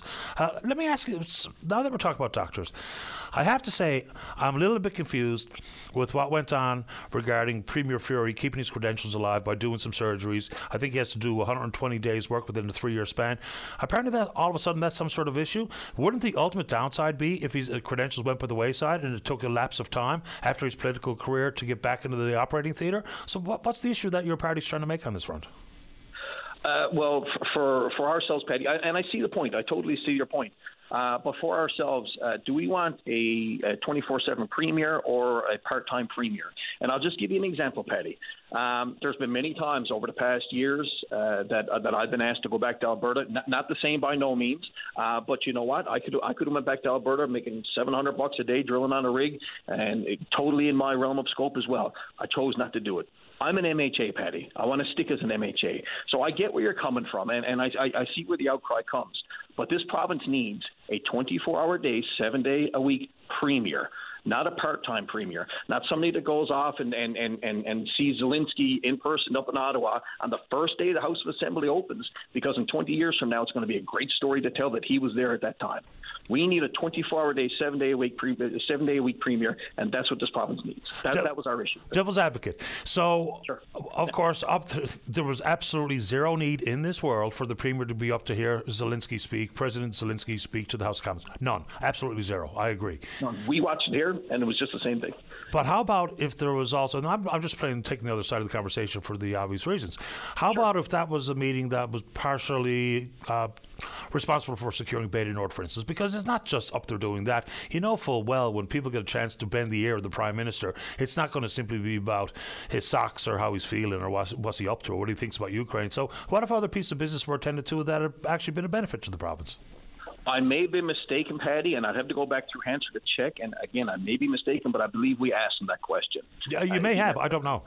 Yeah, if he met with the Premier when he was up here and about Bay du Nord, and I don't think we got the answer of yes, I did.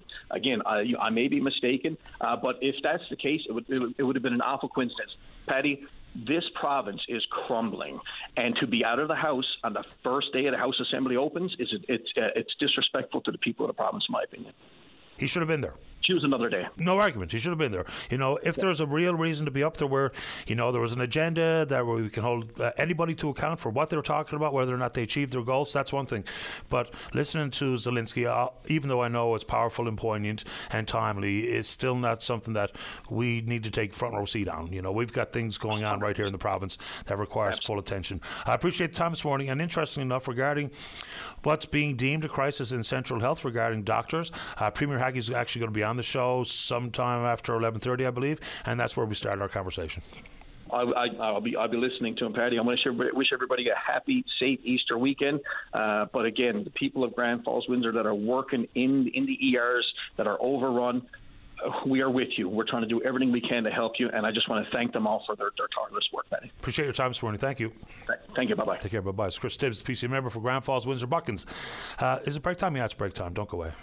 Welcome back to the show. Let's go. I'm going to go to line number 5. Debbie, you're on the air. Hi, Paddy. I have just a very simple question.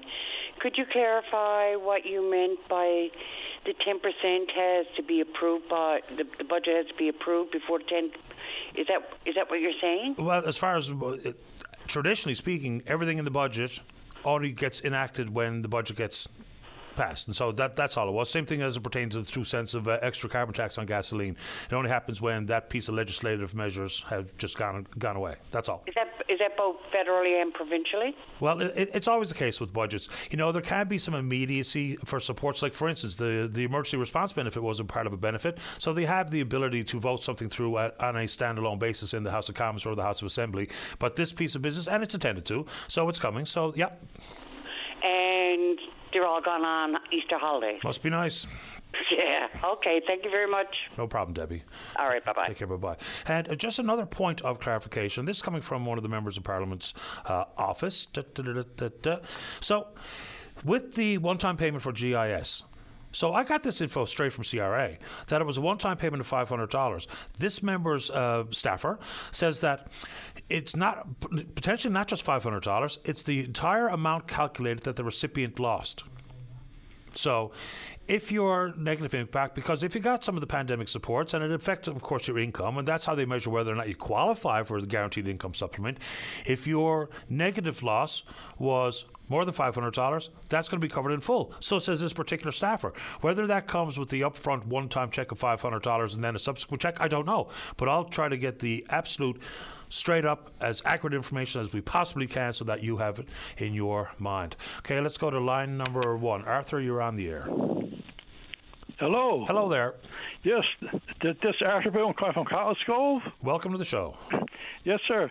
Ever since the budget came down, I haven't heard no news about the funds for Do the Roads in Newfoundland, Labrador.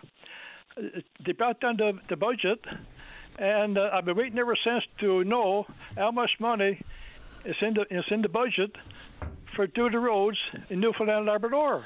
I can't remember the number off the top of my head, but of course the roads are, well, the whole concept of the gas tax was to fuel road repair, bridge construction, all those types of things. So, I mean, the roads, let's see here. $151.4 million in highway paving, bridges and culverts, which reflects an increase of approximately $10 million in budget 2022. The total pot of money in transportation was $169.5 million. Okay, but the thing is right now, Air Cottlescove, from Cottlescove to Northern Arm, is nothing but potholes. Yeah. And this Comex, busting in the potholes, don't do the job, because every fall, when the plow comes down again, it takes all the stuff out of those again. Oh, everybody gets that, 100%, sir. Yes, so not only in Cottlescove, and it's all over Newfoundland, same thing. Everybody's talking about the potholes, but when she came on brought down the budget, there's no extra money, and the minister never come on and explain that there's no money for Do the Roads this year. Well, like I just told you the numbers, and that absolutely is more. It wasn't so long ago the province was spending less than $100 million on road work, and this year in budget 2022 they say it's approximately $151.4. But that includes everything inside of paving, bridges, culverts. Yeah, that's okay. Yeah, but my point was this, that at this time, I never heard no news, so that's why I overlooked that part, because I count the road situation where I live too. You're right what you're saying there about the culvert and stuff like that. I know that, but there's no extra money for that, for the roads this year. Well, there is. It's just, I mean, I guess roadwork season's coming up, and how and when and if people get some new blacktop where they live, I don't know. I can't speak specifically to the Botwood area, but there is money in the budget for roads. There certainly is. Okay. okay, that's okay, but still for all, I'd like for to come on and tell the people this year in advance, break the roads. I know it's right down in the past. They had the washout over by Port of there last fall. We had a big washout. But the thing is, we still got ocean in our roads. You're not getting an argument from me or anybody else listening to the program, because we all know the situation regarding roads from stem to stern. That's true. We all get roads, but if people don't complain and talk about it, we'd be like this all the fall. Yeah, well, I guess tenders are already gone out the door, which is a good thing, because you got to get an early start because we have a short road work season. And your area, I'd have to have a look to see where it's been prioritised or if it is at all. So I do know that the money is there. Now, the province takes in way more money in gas tax than it actually spends on road work. But, I mean, I don't know if that's a situation associated with just how many crews are out there and accessibility and time and the length of the paving season. I don't know. But the gas tax was originally all about the roads, and we take in way more than we spend on roads. Yep. Okay. Well, October or September this year, when it comes around, if we don't have anything done with the potholes from Northern Arm to Cottage Cove, I'm going to phone you again and let you know that I'm still the same as was till spring. I'll welcome your call. And if it's any better, I'll let you know that too. Well, that's important. It's one thing when we throw bricks at them, quite another if we actually get to what we need, and that road work included. So you let me know one way or the other, Arthur. Indeed, I will, sir. Good man. Okay. All the best. Bye-bye. All right, bye-bye. Let's take a break for the news. Don't go away. Weekday mornings from 5:30 to 9. Jumpstart your day with Jerry Lynn Mackey and Ben Murphy. Newsmakers, traffic, weather, and more during your VOCM morning show. Welcome back to the show. Let's go to line number 2. Joan, you're on the air. Oh, good morning, Patty. How are you this morning? Not too bad. Thanks for asking. How you doing? That's good. I'm well, thank you. I'm calling from sunny Bradenton, Florida again. I know I put on I was on VOCM a while ago, asking somebody if they would, if they are up here in Florida and are going back any time, and they're going back in a car or a truck and driving back to St. John's, if they would be kind enough to get in touch with me to bring a few items back for me to St. John's. Now, we don't expect it to be done free. We'll actually pay the person to bring it back for us. So I was wondering if I could leave my telephone number. Go ahead. Up here. It's 941-405-4671, and you can ask for Joan. So 941-405-4671. We really appreciate if someone can help a fellow Newfoundlander, Labradorian, if they could bring some things back to St. John's for us. We really appreciate it. If you get any takers, let us know. Yes, and I'd be so thankful. I'm praying for you that someone will come and come our way. We did have one guy who was going to bring something back, but he had an emergency, so he's not coming up. So I really thank him too for calling when you know we put the went on VOCM again, so I really appreciate it. But you're doing a wonderful job. I have VOCM on every day. When we wake up in the morning here, wouldn't do without it. So really appreciate all you do for everybody, Patty. You are amazing, absolutely amazing. My husband says, you can't go through the day without listening to Patty. I says, no, my day is not complete. My apologies. So I really thank you for all you do for everybody. It's an amazing show, and you help so many people. So. Thanks a lot, John. You're very kind, and good luck with getting someone to help cart some of your stuff back to town. Okay, so I give the number one more time. Fire away. It is 941-405-4671, and I'm waiting for my fellow Newfoundlanders. If someone would please call me and try and help me. I'll pay for you. Pay for what you do for me. Thank you. Good luck, Joan. Take care. Okay, thank you so much, Patty. You're welcome. Have a good day. You too. Bye. Bye-bye. Let's go to line number 3. Eugene, you're on the air. Good morning, Patty. Morning. Thank you to you and David for taking my call, and thank you, happy Easter to you and David and the people of VOCM and the listening public. Before I get into my conversation, I just want to say I'm sorry that I call you so often, Paddy, but I know I must be a pain, but I'm calling as a concerned citizen, and I'm calling for other concerned citizens that wants me to call you. And the word do get out there, believe me. So what I'm calling about this morning is we got some devastating news just a few days ago that we're going to lose our doctor, or our doctor that we have on Fogo Island, which takes care of Fogo Island and Change Islands, will be leaving. And that's devastating news because we out there stuck in the Atlantic Ocean got to have a medical doctor. The doctor that's there now, God bless his heart, been there for 11, 12 years, him and his family, which is not easy to get a doctor to come to Fogo Island and spend that long with a family, because it's not a city or a town. It's on Fogo Island, although we love it because it's our own. So he's there, stressed to the max, operating 24 hours around the clock, and now we may end up, pray God we don't, but we may end up after June with no family doctor. So it's terrible, and we got to make sure that don't happen. We need to know from Dr. Aggie, Minister Aggie, whether there's something put in place. I've done some digging into this, and I understand there's a 30-plus doctors came in the system recently, but we had 40-something retired. So obviously we're not taking care of the number that's going, right?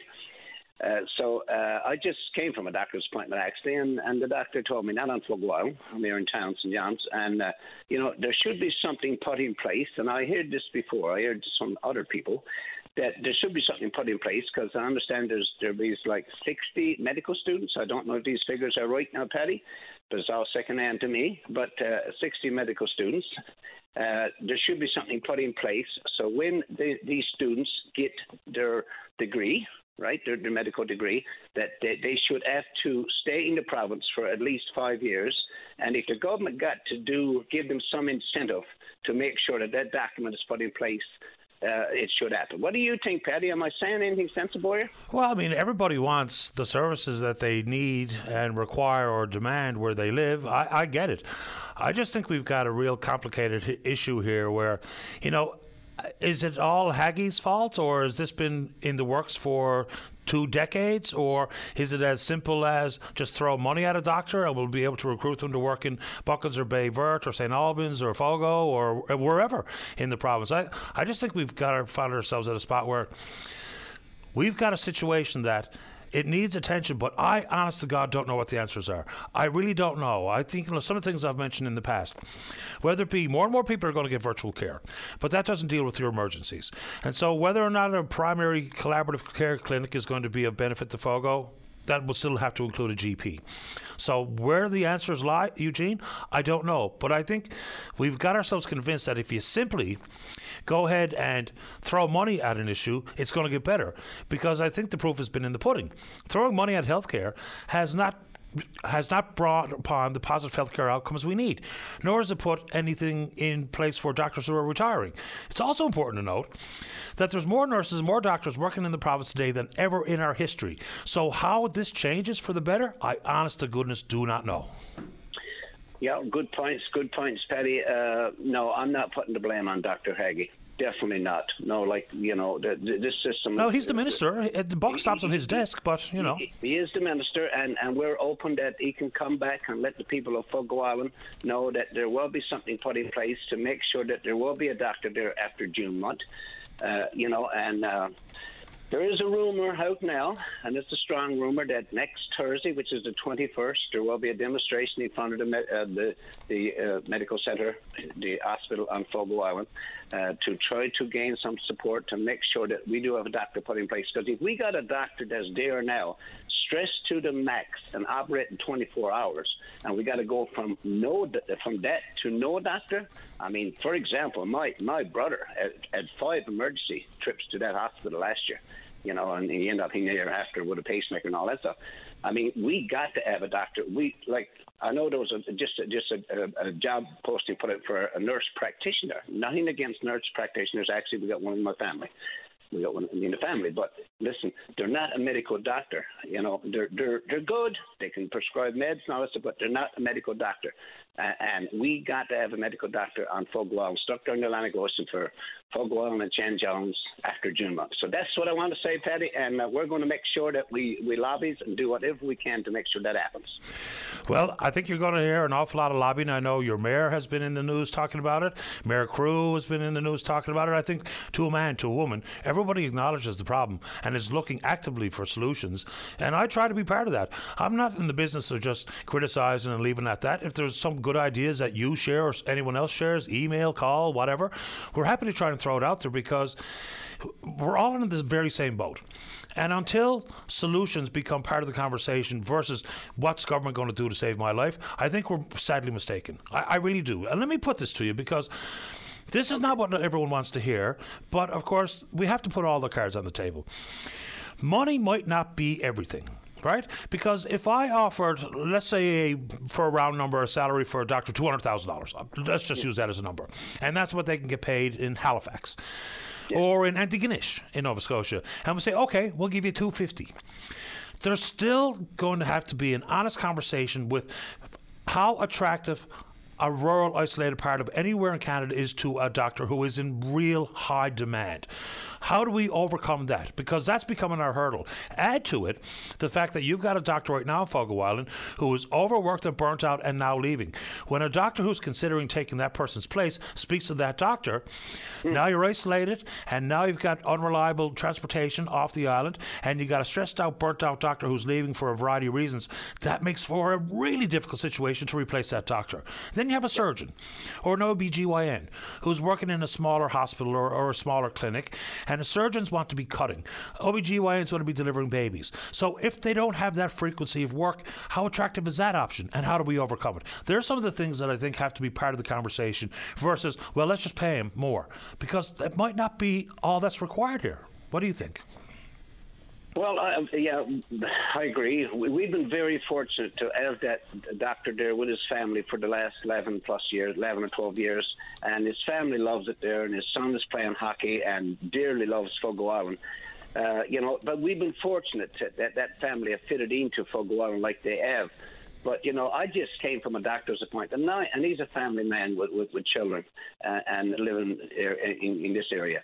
And I asked him, I said, so would you move to Fogo Island with your family? He said, I wouldn't get my family to move to Fogo Island. We're stuck out there in the ocean. We're dealing with a ferry, and there's times that ferry is down, as you know. So it's going to be hard. We're going to be very fortunate if we can get a replacement or if he stays, you know what I mean? But we can't go from two doctors, and that's what we had all along, to no doctor. We just can't do it. So I know there's other parts of the province that's asked for the same thing, but I'm speaking up for the people of Fogo Island and St. John's today. Appreciate the call this morning, Eugene. Thank you. Have a good one, Paddy. You too. Take care. Bye-bye. Bye. Look, that's going to be exactly what a lot of communities don't want to hear.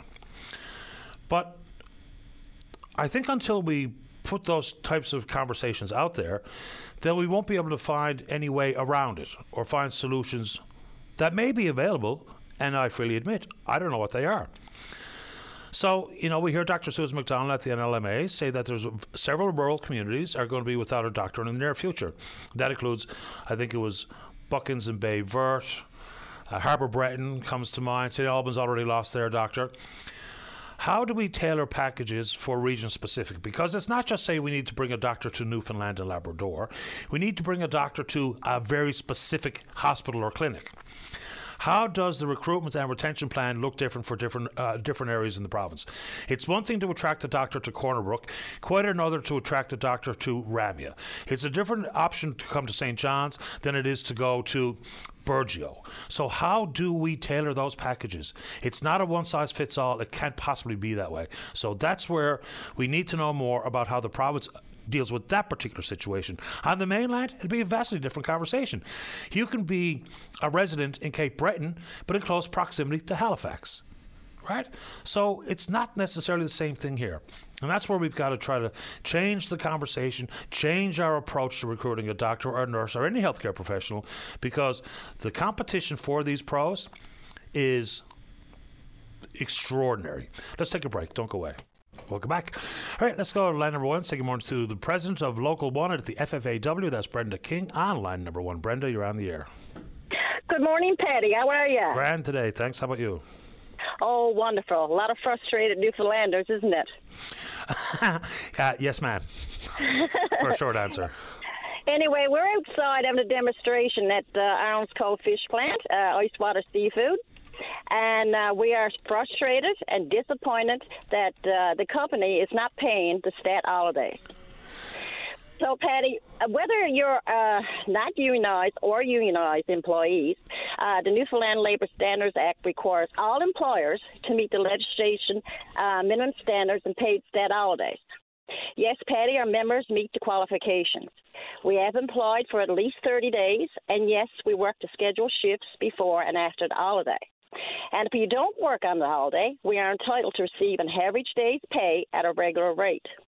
Now, Patty, Icewater is using the past practice that if you don't work the week before the holiday, you are not entitled to the holiday.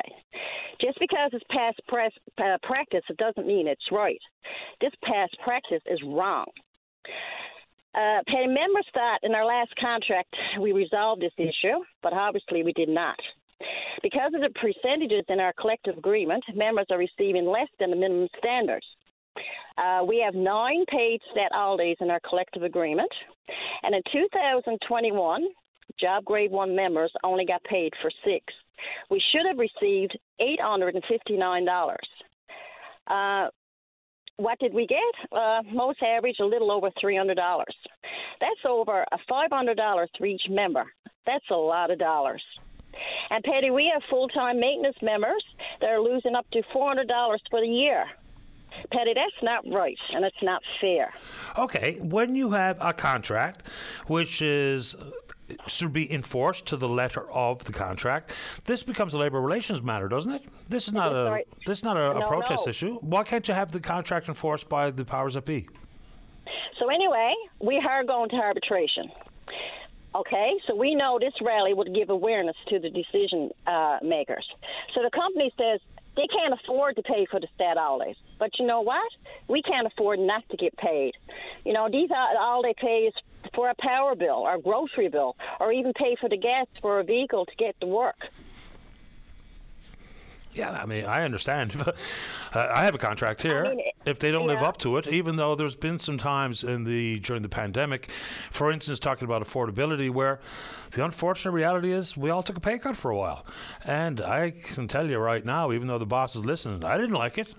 But I understood it. Of course you don't. We don't like it. And it's not fair. I mean, if you got a contract, you should abide by it. But this is why we're going to arbitration. But we just want to let people know, let the decision makers know that it's not right and it's not fair. Patty, Icewater Seafoods operates the only state-of-the-art ground fish production facility in North America. How did Icewater maintain its well-known name? It's not only because of the excellent quality of cod, it's the dedicated employees. And we want to get what we're entitled to. Let's take the other side of the coin for purpose of conversation. What happens if Mr. Wareham says that he can't afford to pay out these days at this moment in time, and the eligibility for the stat pay is if you had to work the week before, is I think what he said. What happens if the end result of this is people get their stat paid, but there'll be less people working there? What do you mean less people? No. I mean, he's trying to say he can't afford to pay for it. Well, we know he can. It's in our contract. Why sign the contract? You're not going to abide by it. I mean, we got negotiations coming up again next spring. Yep. You know, and with the state of the economy now, I mean, it's ridiculous. It's not right and it's not fair.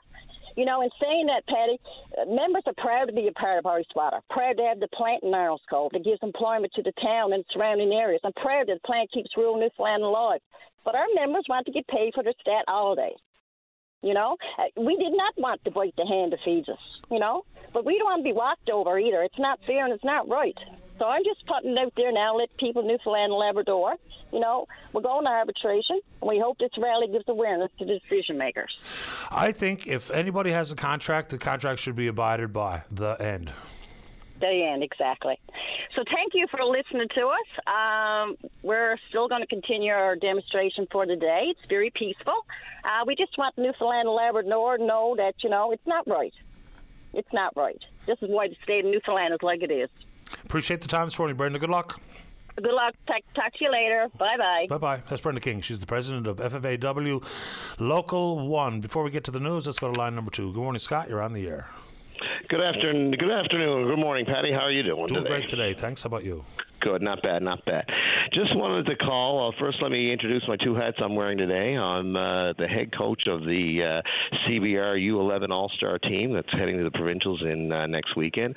I'm also a board member with Special Olympics Newfoundland and Labrador. One of the things that we're doing with our young hockey team is teaching them to be good citizens and doing things for others as well.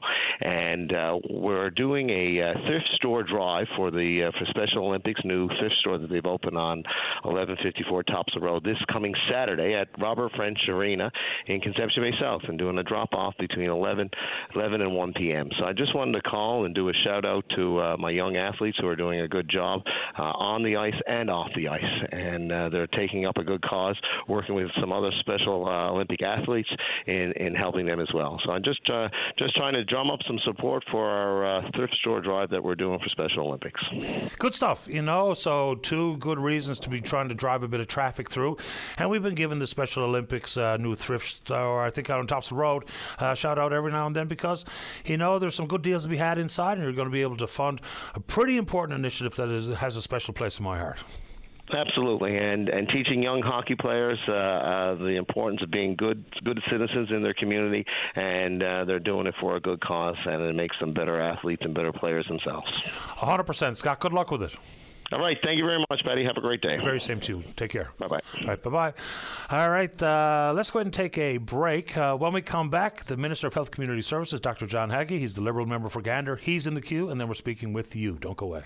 Your VOCM 2022 ECMA nominee for Media Outlet of the Year.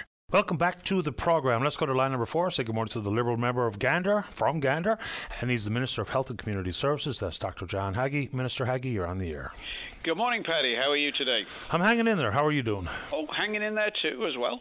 I welcome the opportunity to ring up and talk about some of the healthcare investments and challenges that come from the last little while. But as of less than half an hour ago, I've been informed by the Executive Council that we have a successful hire for the Assistant Deputy Minister of Health Professional Recruitment and Retention, and this individual will start at the end of May. So that's the keystone piece in putting out our provincial and national recruiting strategy and getting things on a provincial-wide consistent hiring system. That's good news. Before we get into, say, first the issues in Central and the small communities that are going to lose their doctor, and some communities will have none, let's talk about recruitment. Because like I was saying when I spoke with Eugene Nipper on Fogo Island, a recruitment package can't come to Newfoundland and Labrador because there's a vast difference between working on Fogo Island versus working in St. John's, for instance. What kind of attention is given to tailoring the recruitment, not only for the entirety of their family, their spouse, and opportunities for their children, but for the different regions? Because it's not quite as attractive for some doctors to work in a rural, isolated community as it would be to work in a cosmopolitan centre. How tailored do we make the plan? No, and I think that's one of those things we could do better. We have commissioned some research as well to help inform the other element of that, which you didn't address, which is changing work preferences and work styles for healthcare professionals in general. We knew there was a trend in that direction before COVID, but you've seen, not just here, but across the entire country, healthcare professionals choose to radically change the way they consider work, moving from full-time employment to part-time and moving from permanent to casual or to these float positions. Certainly, you and I have talked before about recruiting a physician, but you're right, you've got to attract a family. It's how you are able to accommodate a spouse who may have a similar career or a completely different one, what the interests of the children might be in terms of extracurricular school activities. And, the lifestyle, we know a particular kind of individual loves to work in rural and isolated areas, and we see that very much with the Goose Bay, the Northern Family Medicine medicine program, that doesn't appeal to everybody. And so we have seen a tendency across all of the healthcare professions for a kind of urbanization, for want of a better word, where people do prefer to move and work into bigger centers. The immediacy of the issue is very, very real. Health Accord is probably going to be very helpful in their guidance and the blueprint to how we implement their ideas. But you just mentioned commissioning some research on about the flexibility of scheduling, the casualization as they refer to it. How does that jibe or line up with the fact that we sent a contract to Change Healthcare Canada? It can be as lucrative as $35 million, and there's some penalties or fines if we don't implement X percentage of their recommendations. So how does this new research that you're commissioned jibe with the money we're spending on a scheduling software package? Well, the scheduling software package is very much an operational thing. It's a performance-based contract, and the company was originally based out of Vancouver before it was merged. From our point of view, that is very much an operational, how you plan out what staff are needed on a unit for the next 2 weeks and how it fits in with a collective bargaining arrangement, rather than the current, which is to get your printout from Outlook of the calendar and start writing names in it. And that's how it's being done in regional health authorities at the moment by managers. So that really is very much an operational thing. This other piece around recruitment is to help us tweak. I think it's a misunderstanding out there that the RHAs have done nothing about recruitment, and you referenced Central, for example. They've recruited 36 physicians in the last 2 years, and that's a credit to them in this environment that they have attracted 36 families to Central Newfoundland. Unfortunately, we've seen 45 physicians leave over the same period. Interestingly, though, only 1 or 2 of those physicians has actually left the province.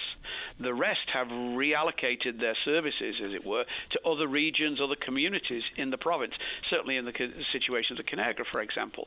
So, again, it speaks very much to that very individual and tailored approach of, what's your cultural background, what's the interests of the spouse and the family, and from my own personal experience of being directly involved in recruiting both in St. Anthony in the day with Grenfell Regional Health Services and in Central, there are communities that do not appeal to one family but do to another. And it's hard sometimes to do that balancing act, particularly if the spouse has, say, a degree in law and wants to practice. It proves very difficult to put them anywhere outside a hub. So what's the immediate solutions for the places that Dr. Susan McDonald talks about? Harbour Breton or Buckins, they've already lost their doctor in St. Albans or Bayvert. They are clamouring. In Fogo Island, add that to the mix. They won't have a doctor. So now what? Well, there are several strategies we have put in place, and some of them are seen by people as, temporary and stopgap, but in actual fact, they're support mechanisms. We've announced in the budget, for example, investment for a virtual ER based in Gander and boosting the one at the other side of the region in Grand Falls, Windsor. That's there to provide support to any emergency room practitioner anywhere in the region. It also helps mitigate the effects when you lose cover for a physician, and it is a mitigation strategy. The challenge again is trying to find a model that will work. We know the collaborative team clinic will be the model to do it, and in actual fact, Conagra is the chosen site for Central Health's new collaborative team clinic. These things do take time.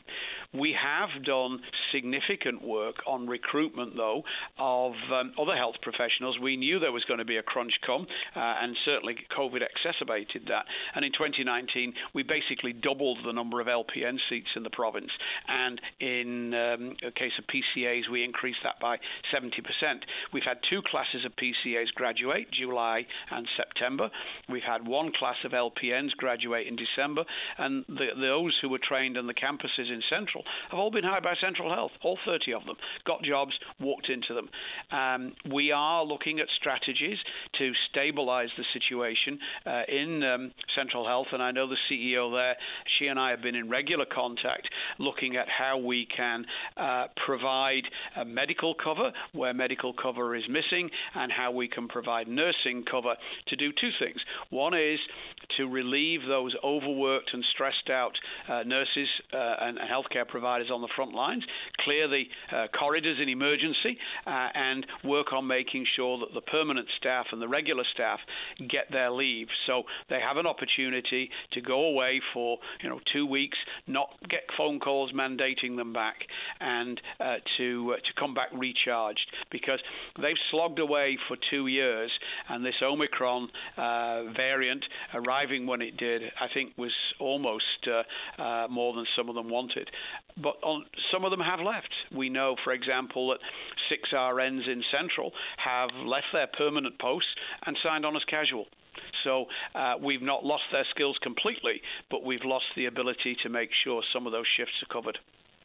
Some of this kind of feels like we're just shuffling around healthcare professionals. For instance, establishing a primary care or collaborative clinic on Topsail Road or on Monday Pond Road, that doctor, for instance, if we just talk about the GPs, that doctor came from another clinic. So we actually haven't backfilled where that clinic is now without their GP, so they just kind of moved somewhere else. So how has that solved anything? I know in one of the clinics you say some 4,000 patients have been signed up, and they will now be able to receive care, even though it doesn't have the continuity of care in the same doctor every time. So are we simply just moving professionals around as opposed to backfill the positions that are lost?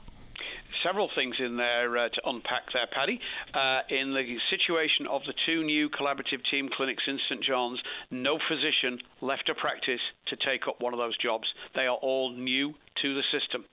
That's the first thing. Second thing is, you mentioned continuity of care, and I think it would be really important to emphasize that there is continuity of care through these collaborative team clinics. Now, there is a Monday Pond walking clinic, and that's different, but the collaborative team clinics, there is continuity. That building will be your health home, and you will go in there with whatever issue you have from a health or a wellness point of view. You may not see the physician you saw last time. You might see the nurse practitioner, because that is the best person to deal with your issue on that day. On another day, you might see the physician or a mental health and addictions counsellor or a diabetic educator, depending on what the requirement is. But that team will know you, and that team will be your health home. That's the continuity there. That's the model, in actual fact, called something else, that's worked in Brookfield Hospital for years. It's worked in, the other more rural hubs like Port aux Basques. It's worked there for years. So I think it's important to allay people's fears, because using the words slightly, offhand and without, a real appreciation of what the machinery is behind it, they're going to get continuity. These are new people in the system. I have no interest in making people fearful, and that's why we ask the questions. You can offer clarification. You mentioned nurse practitioners. If you hear from Margot Antle, the president of the Newfoundland Labrador Nurse Practitioner Association, she brings up a couple of very interesting hurdles that they're having to clear. Twofold question. I'm told that those nurse practitioner clinics have to pay double what doctors pay to get access to the provincial electronic medical system. I wonder why. And also, they're unable to access diagnostic test supplies. Why would it be so different and so much more expensive for a nurse practitioner versus a doctor simply to be part of the integrated system? So, again, I welcome the opportunity to be here, Paddy, and I wasn't trying to be critical. I'm just. No, that's okay. I don't mind. Go ahead. No. The nurse practitioner situation, we are very fortunate that we have the number of nurse practitioners we do. They're a really crucial piece. We do have a framework for bringing nurse practitioners into the system in primary care, and that is the collaborative team clinics. If that group in Corner Brook, for example, wanted to, we would get Western Health to set them up as the nucleus of a collaborative team clinic, initially nurse practitioner-led. My understanding from the Nurse Practitioners Association, and I've met with Miss Antle, and I've also been in discussions with the RNU both now and as far ago as 2019, is that for frameworks that are for independent practice, there's several challenges. One is the issue of integration. Collaborative team clinics are the way to go. And I mean, if this trio or any nurse practitioner wants a job in this province, they can have one. And that instruction has gone clearly to each of the regional health authorities. The other operational pieces, they relate to the fact that there is no framework currently because we didn't have the opportunity to set one up when Miss Forward and I started talking about it in 2019 because COVID got in the way. The electronic health record is a great tool, but we need to protect access to the right people, and we also need to make sure it's used as an integration tool, not as something to produce another silo. Right, but I mean the efficiency, whether we're talking about access to the electronic medical records for referrals or follow-up, we seem to be making it a bit more difficult than necessary. And I know there's, things that have to be moved and amendments have to be made and potentially some legislative approach. But if we're talking about easing the burden on the system, the nurse practitioners and their trained skill set should be part of it. Last question before I know we're running out of time. When will the Towards Recovery report be released? And can you give us an idea how much money in this year's budget is associated directly with mental health care? The Towards Recovery, I'm not sure. We undertook the report, the recommendations, had a scorecard which ran out for about 2 years, and we fulfilled those reporting requirements. The actual proportion of money of the healthcare budget spent on mental health and addictions has been rising slowly. I don't have this year's figure to hand. Last year's it was up to around 8%. Our target, I think, was 9 or 10, going from memory. We would certainly love to produce a kind of State of the Union around mental health and addictions. We have not yet completed all the recommendations. There's 2 action plans left to release, the Life Promotion and Suicide Prevention and the Alcohol Action Plan. There is also then the issue of the community support program. The RFPs are out and back, haven't been analysed yet, but that's for that kind of supportive shelter kind of environment for people who are transitioning from a facility to the community again. So a lot of work gone on there. We have people from across the globe coming to see how we've done it. The feds have been really interested in trying to see if they can take some of our ideas. Our eating disorders unit, for example, New Brunswick wants to send us patients. So I think, happy to talk about that anytime. Just in case I may have missed it, and that's quite possible, when will the Towards Recovery report be released? The report, I'm not quite sure that exactly I understand the phrasing. We have released all the reports that we were scheduled to release. Okay. There were no more. There was talk in the department, particularly with the rapid progress on the new adult mental health facility, of actually using the final recommendations and their release as a kind of State of the Union on mental health. I can certainly get you the figure, the percentage of the health budget that goes on mental health. I can get my staff and communications people to send that to you. I appreciate that, and I appreciate your time. Thank you, Minister. Not a problem, Paddy. You have a good day. Thank you. Very same to you. Bye-bye. It's Minister of Health and Community Services, Dr. John Haggie. Time for our final break of the day and the week. Don't go away. Welcome back to the program. Is there a name on this one, David? Okay, let's go to line number 3. Good morning, Donna. You're on the air. Good morning, Paddy. How are you? Not too bad. Thanks. You? Pretty good. I just had a quick comment. I was listening to Dr. Haggie talking about some RNs going back casual because it made for a better work life. I retired from nursing 3 years ago. This was happening, well, before I retired, because that was the only way you could guarantee you were going to get a shift off. You could never get any annual leave. You were being denied time for family weddings. So this is not a new problem, and No. This is not a real solution. Well, I mean, I don't know where the solution lies. People make the argument that it's not as bad as people make it out to be for every nurse. That's a personal issue, an individual issue. I don't know. We pay somewhere in the neighborhood of $45-50 million in overtime to nurses. Could that money be refunded to fill the vacancies? Probably. I don't know what benefit it is to the individual and or the patients when we have so many nurses that turn to the casual list. I guess it's best for them and their family, but I'm not so sure what it does for the system. No, it's terrible for the system, and it makes it harder for those that remain full-time. But for the individual who chooses to go back casual, sometimes it's the only way they can see to maintain either bit of work-life balance. I get that. Yeah, I just listening to Haggie just then kind of put my blood pressure a little bit through the roof, and I figured I had to let the public know that this has been happening for a good spell, and it really needs to be addressed. Well, I hope your blood pressure has been relieved a little bit by making some time for the show. Okay, thank you. You're welcome, Donna. All the best. Bye-bye. Very quick shout-out on behalf of the crowd up at the Hub. Fish and chips at the Hub tomorrow if you're so inclined and you're looking for a place to sell you a feed of Fee and Chi, D and G, and a Diet P. All right, good show today. Appreciate the support the program gets, and we will indeed pick up this conversation again on Monday morning right here on VOCM and Big Land FM's Open Line. On behalf of the producer David Williams, I'm your host Paddy Daly. Have yourself a safe, fun, happy Easter weekend. Talk Monday. Bye-bye.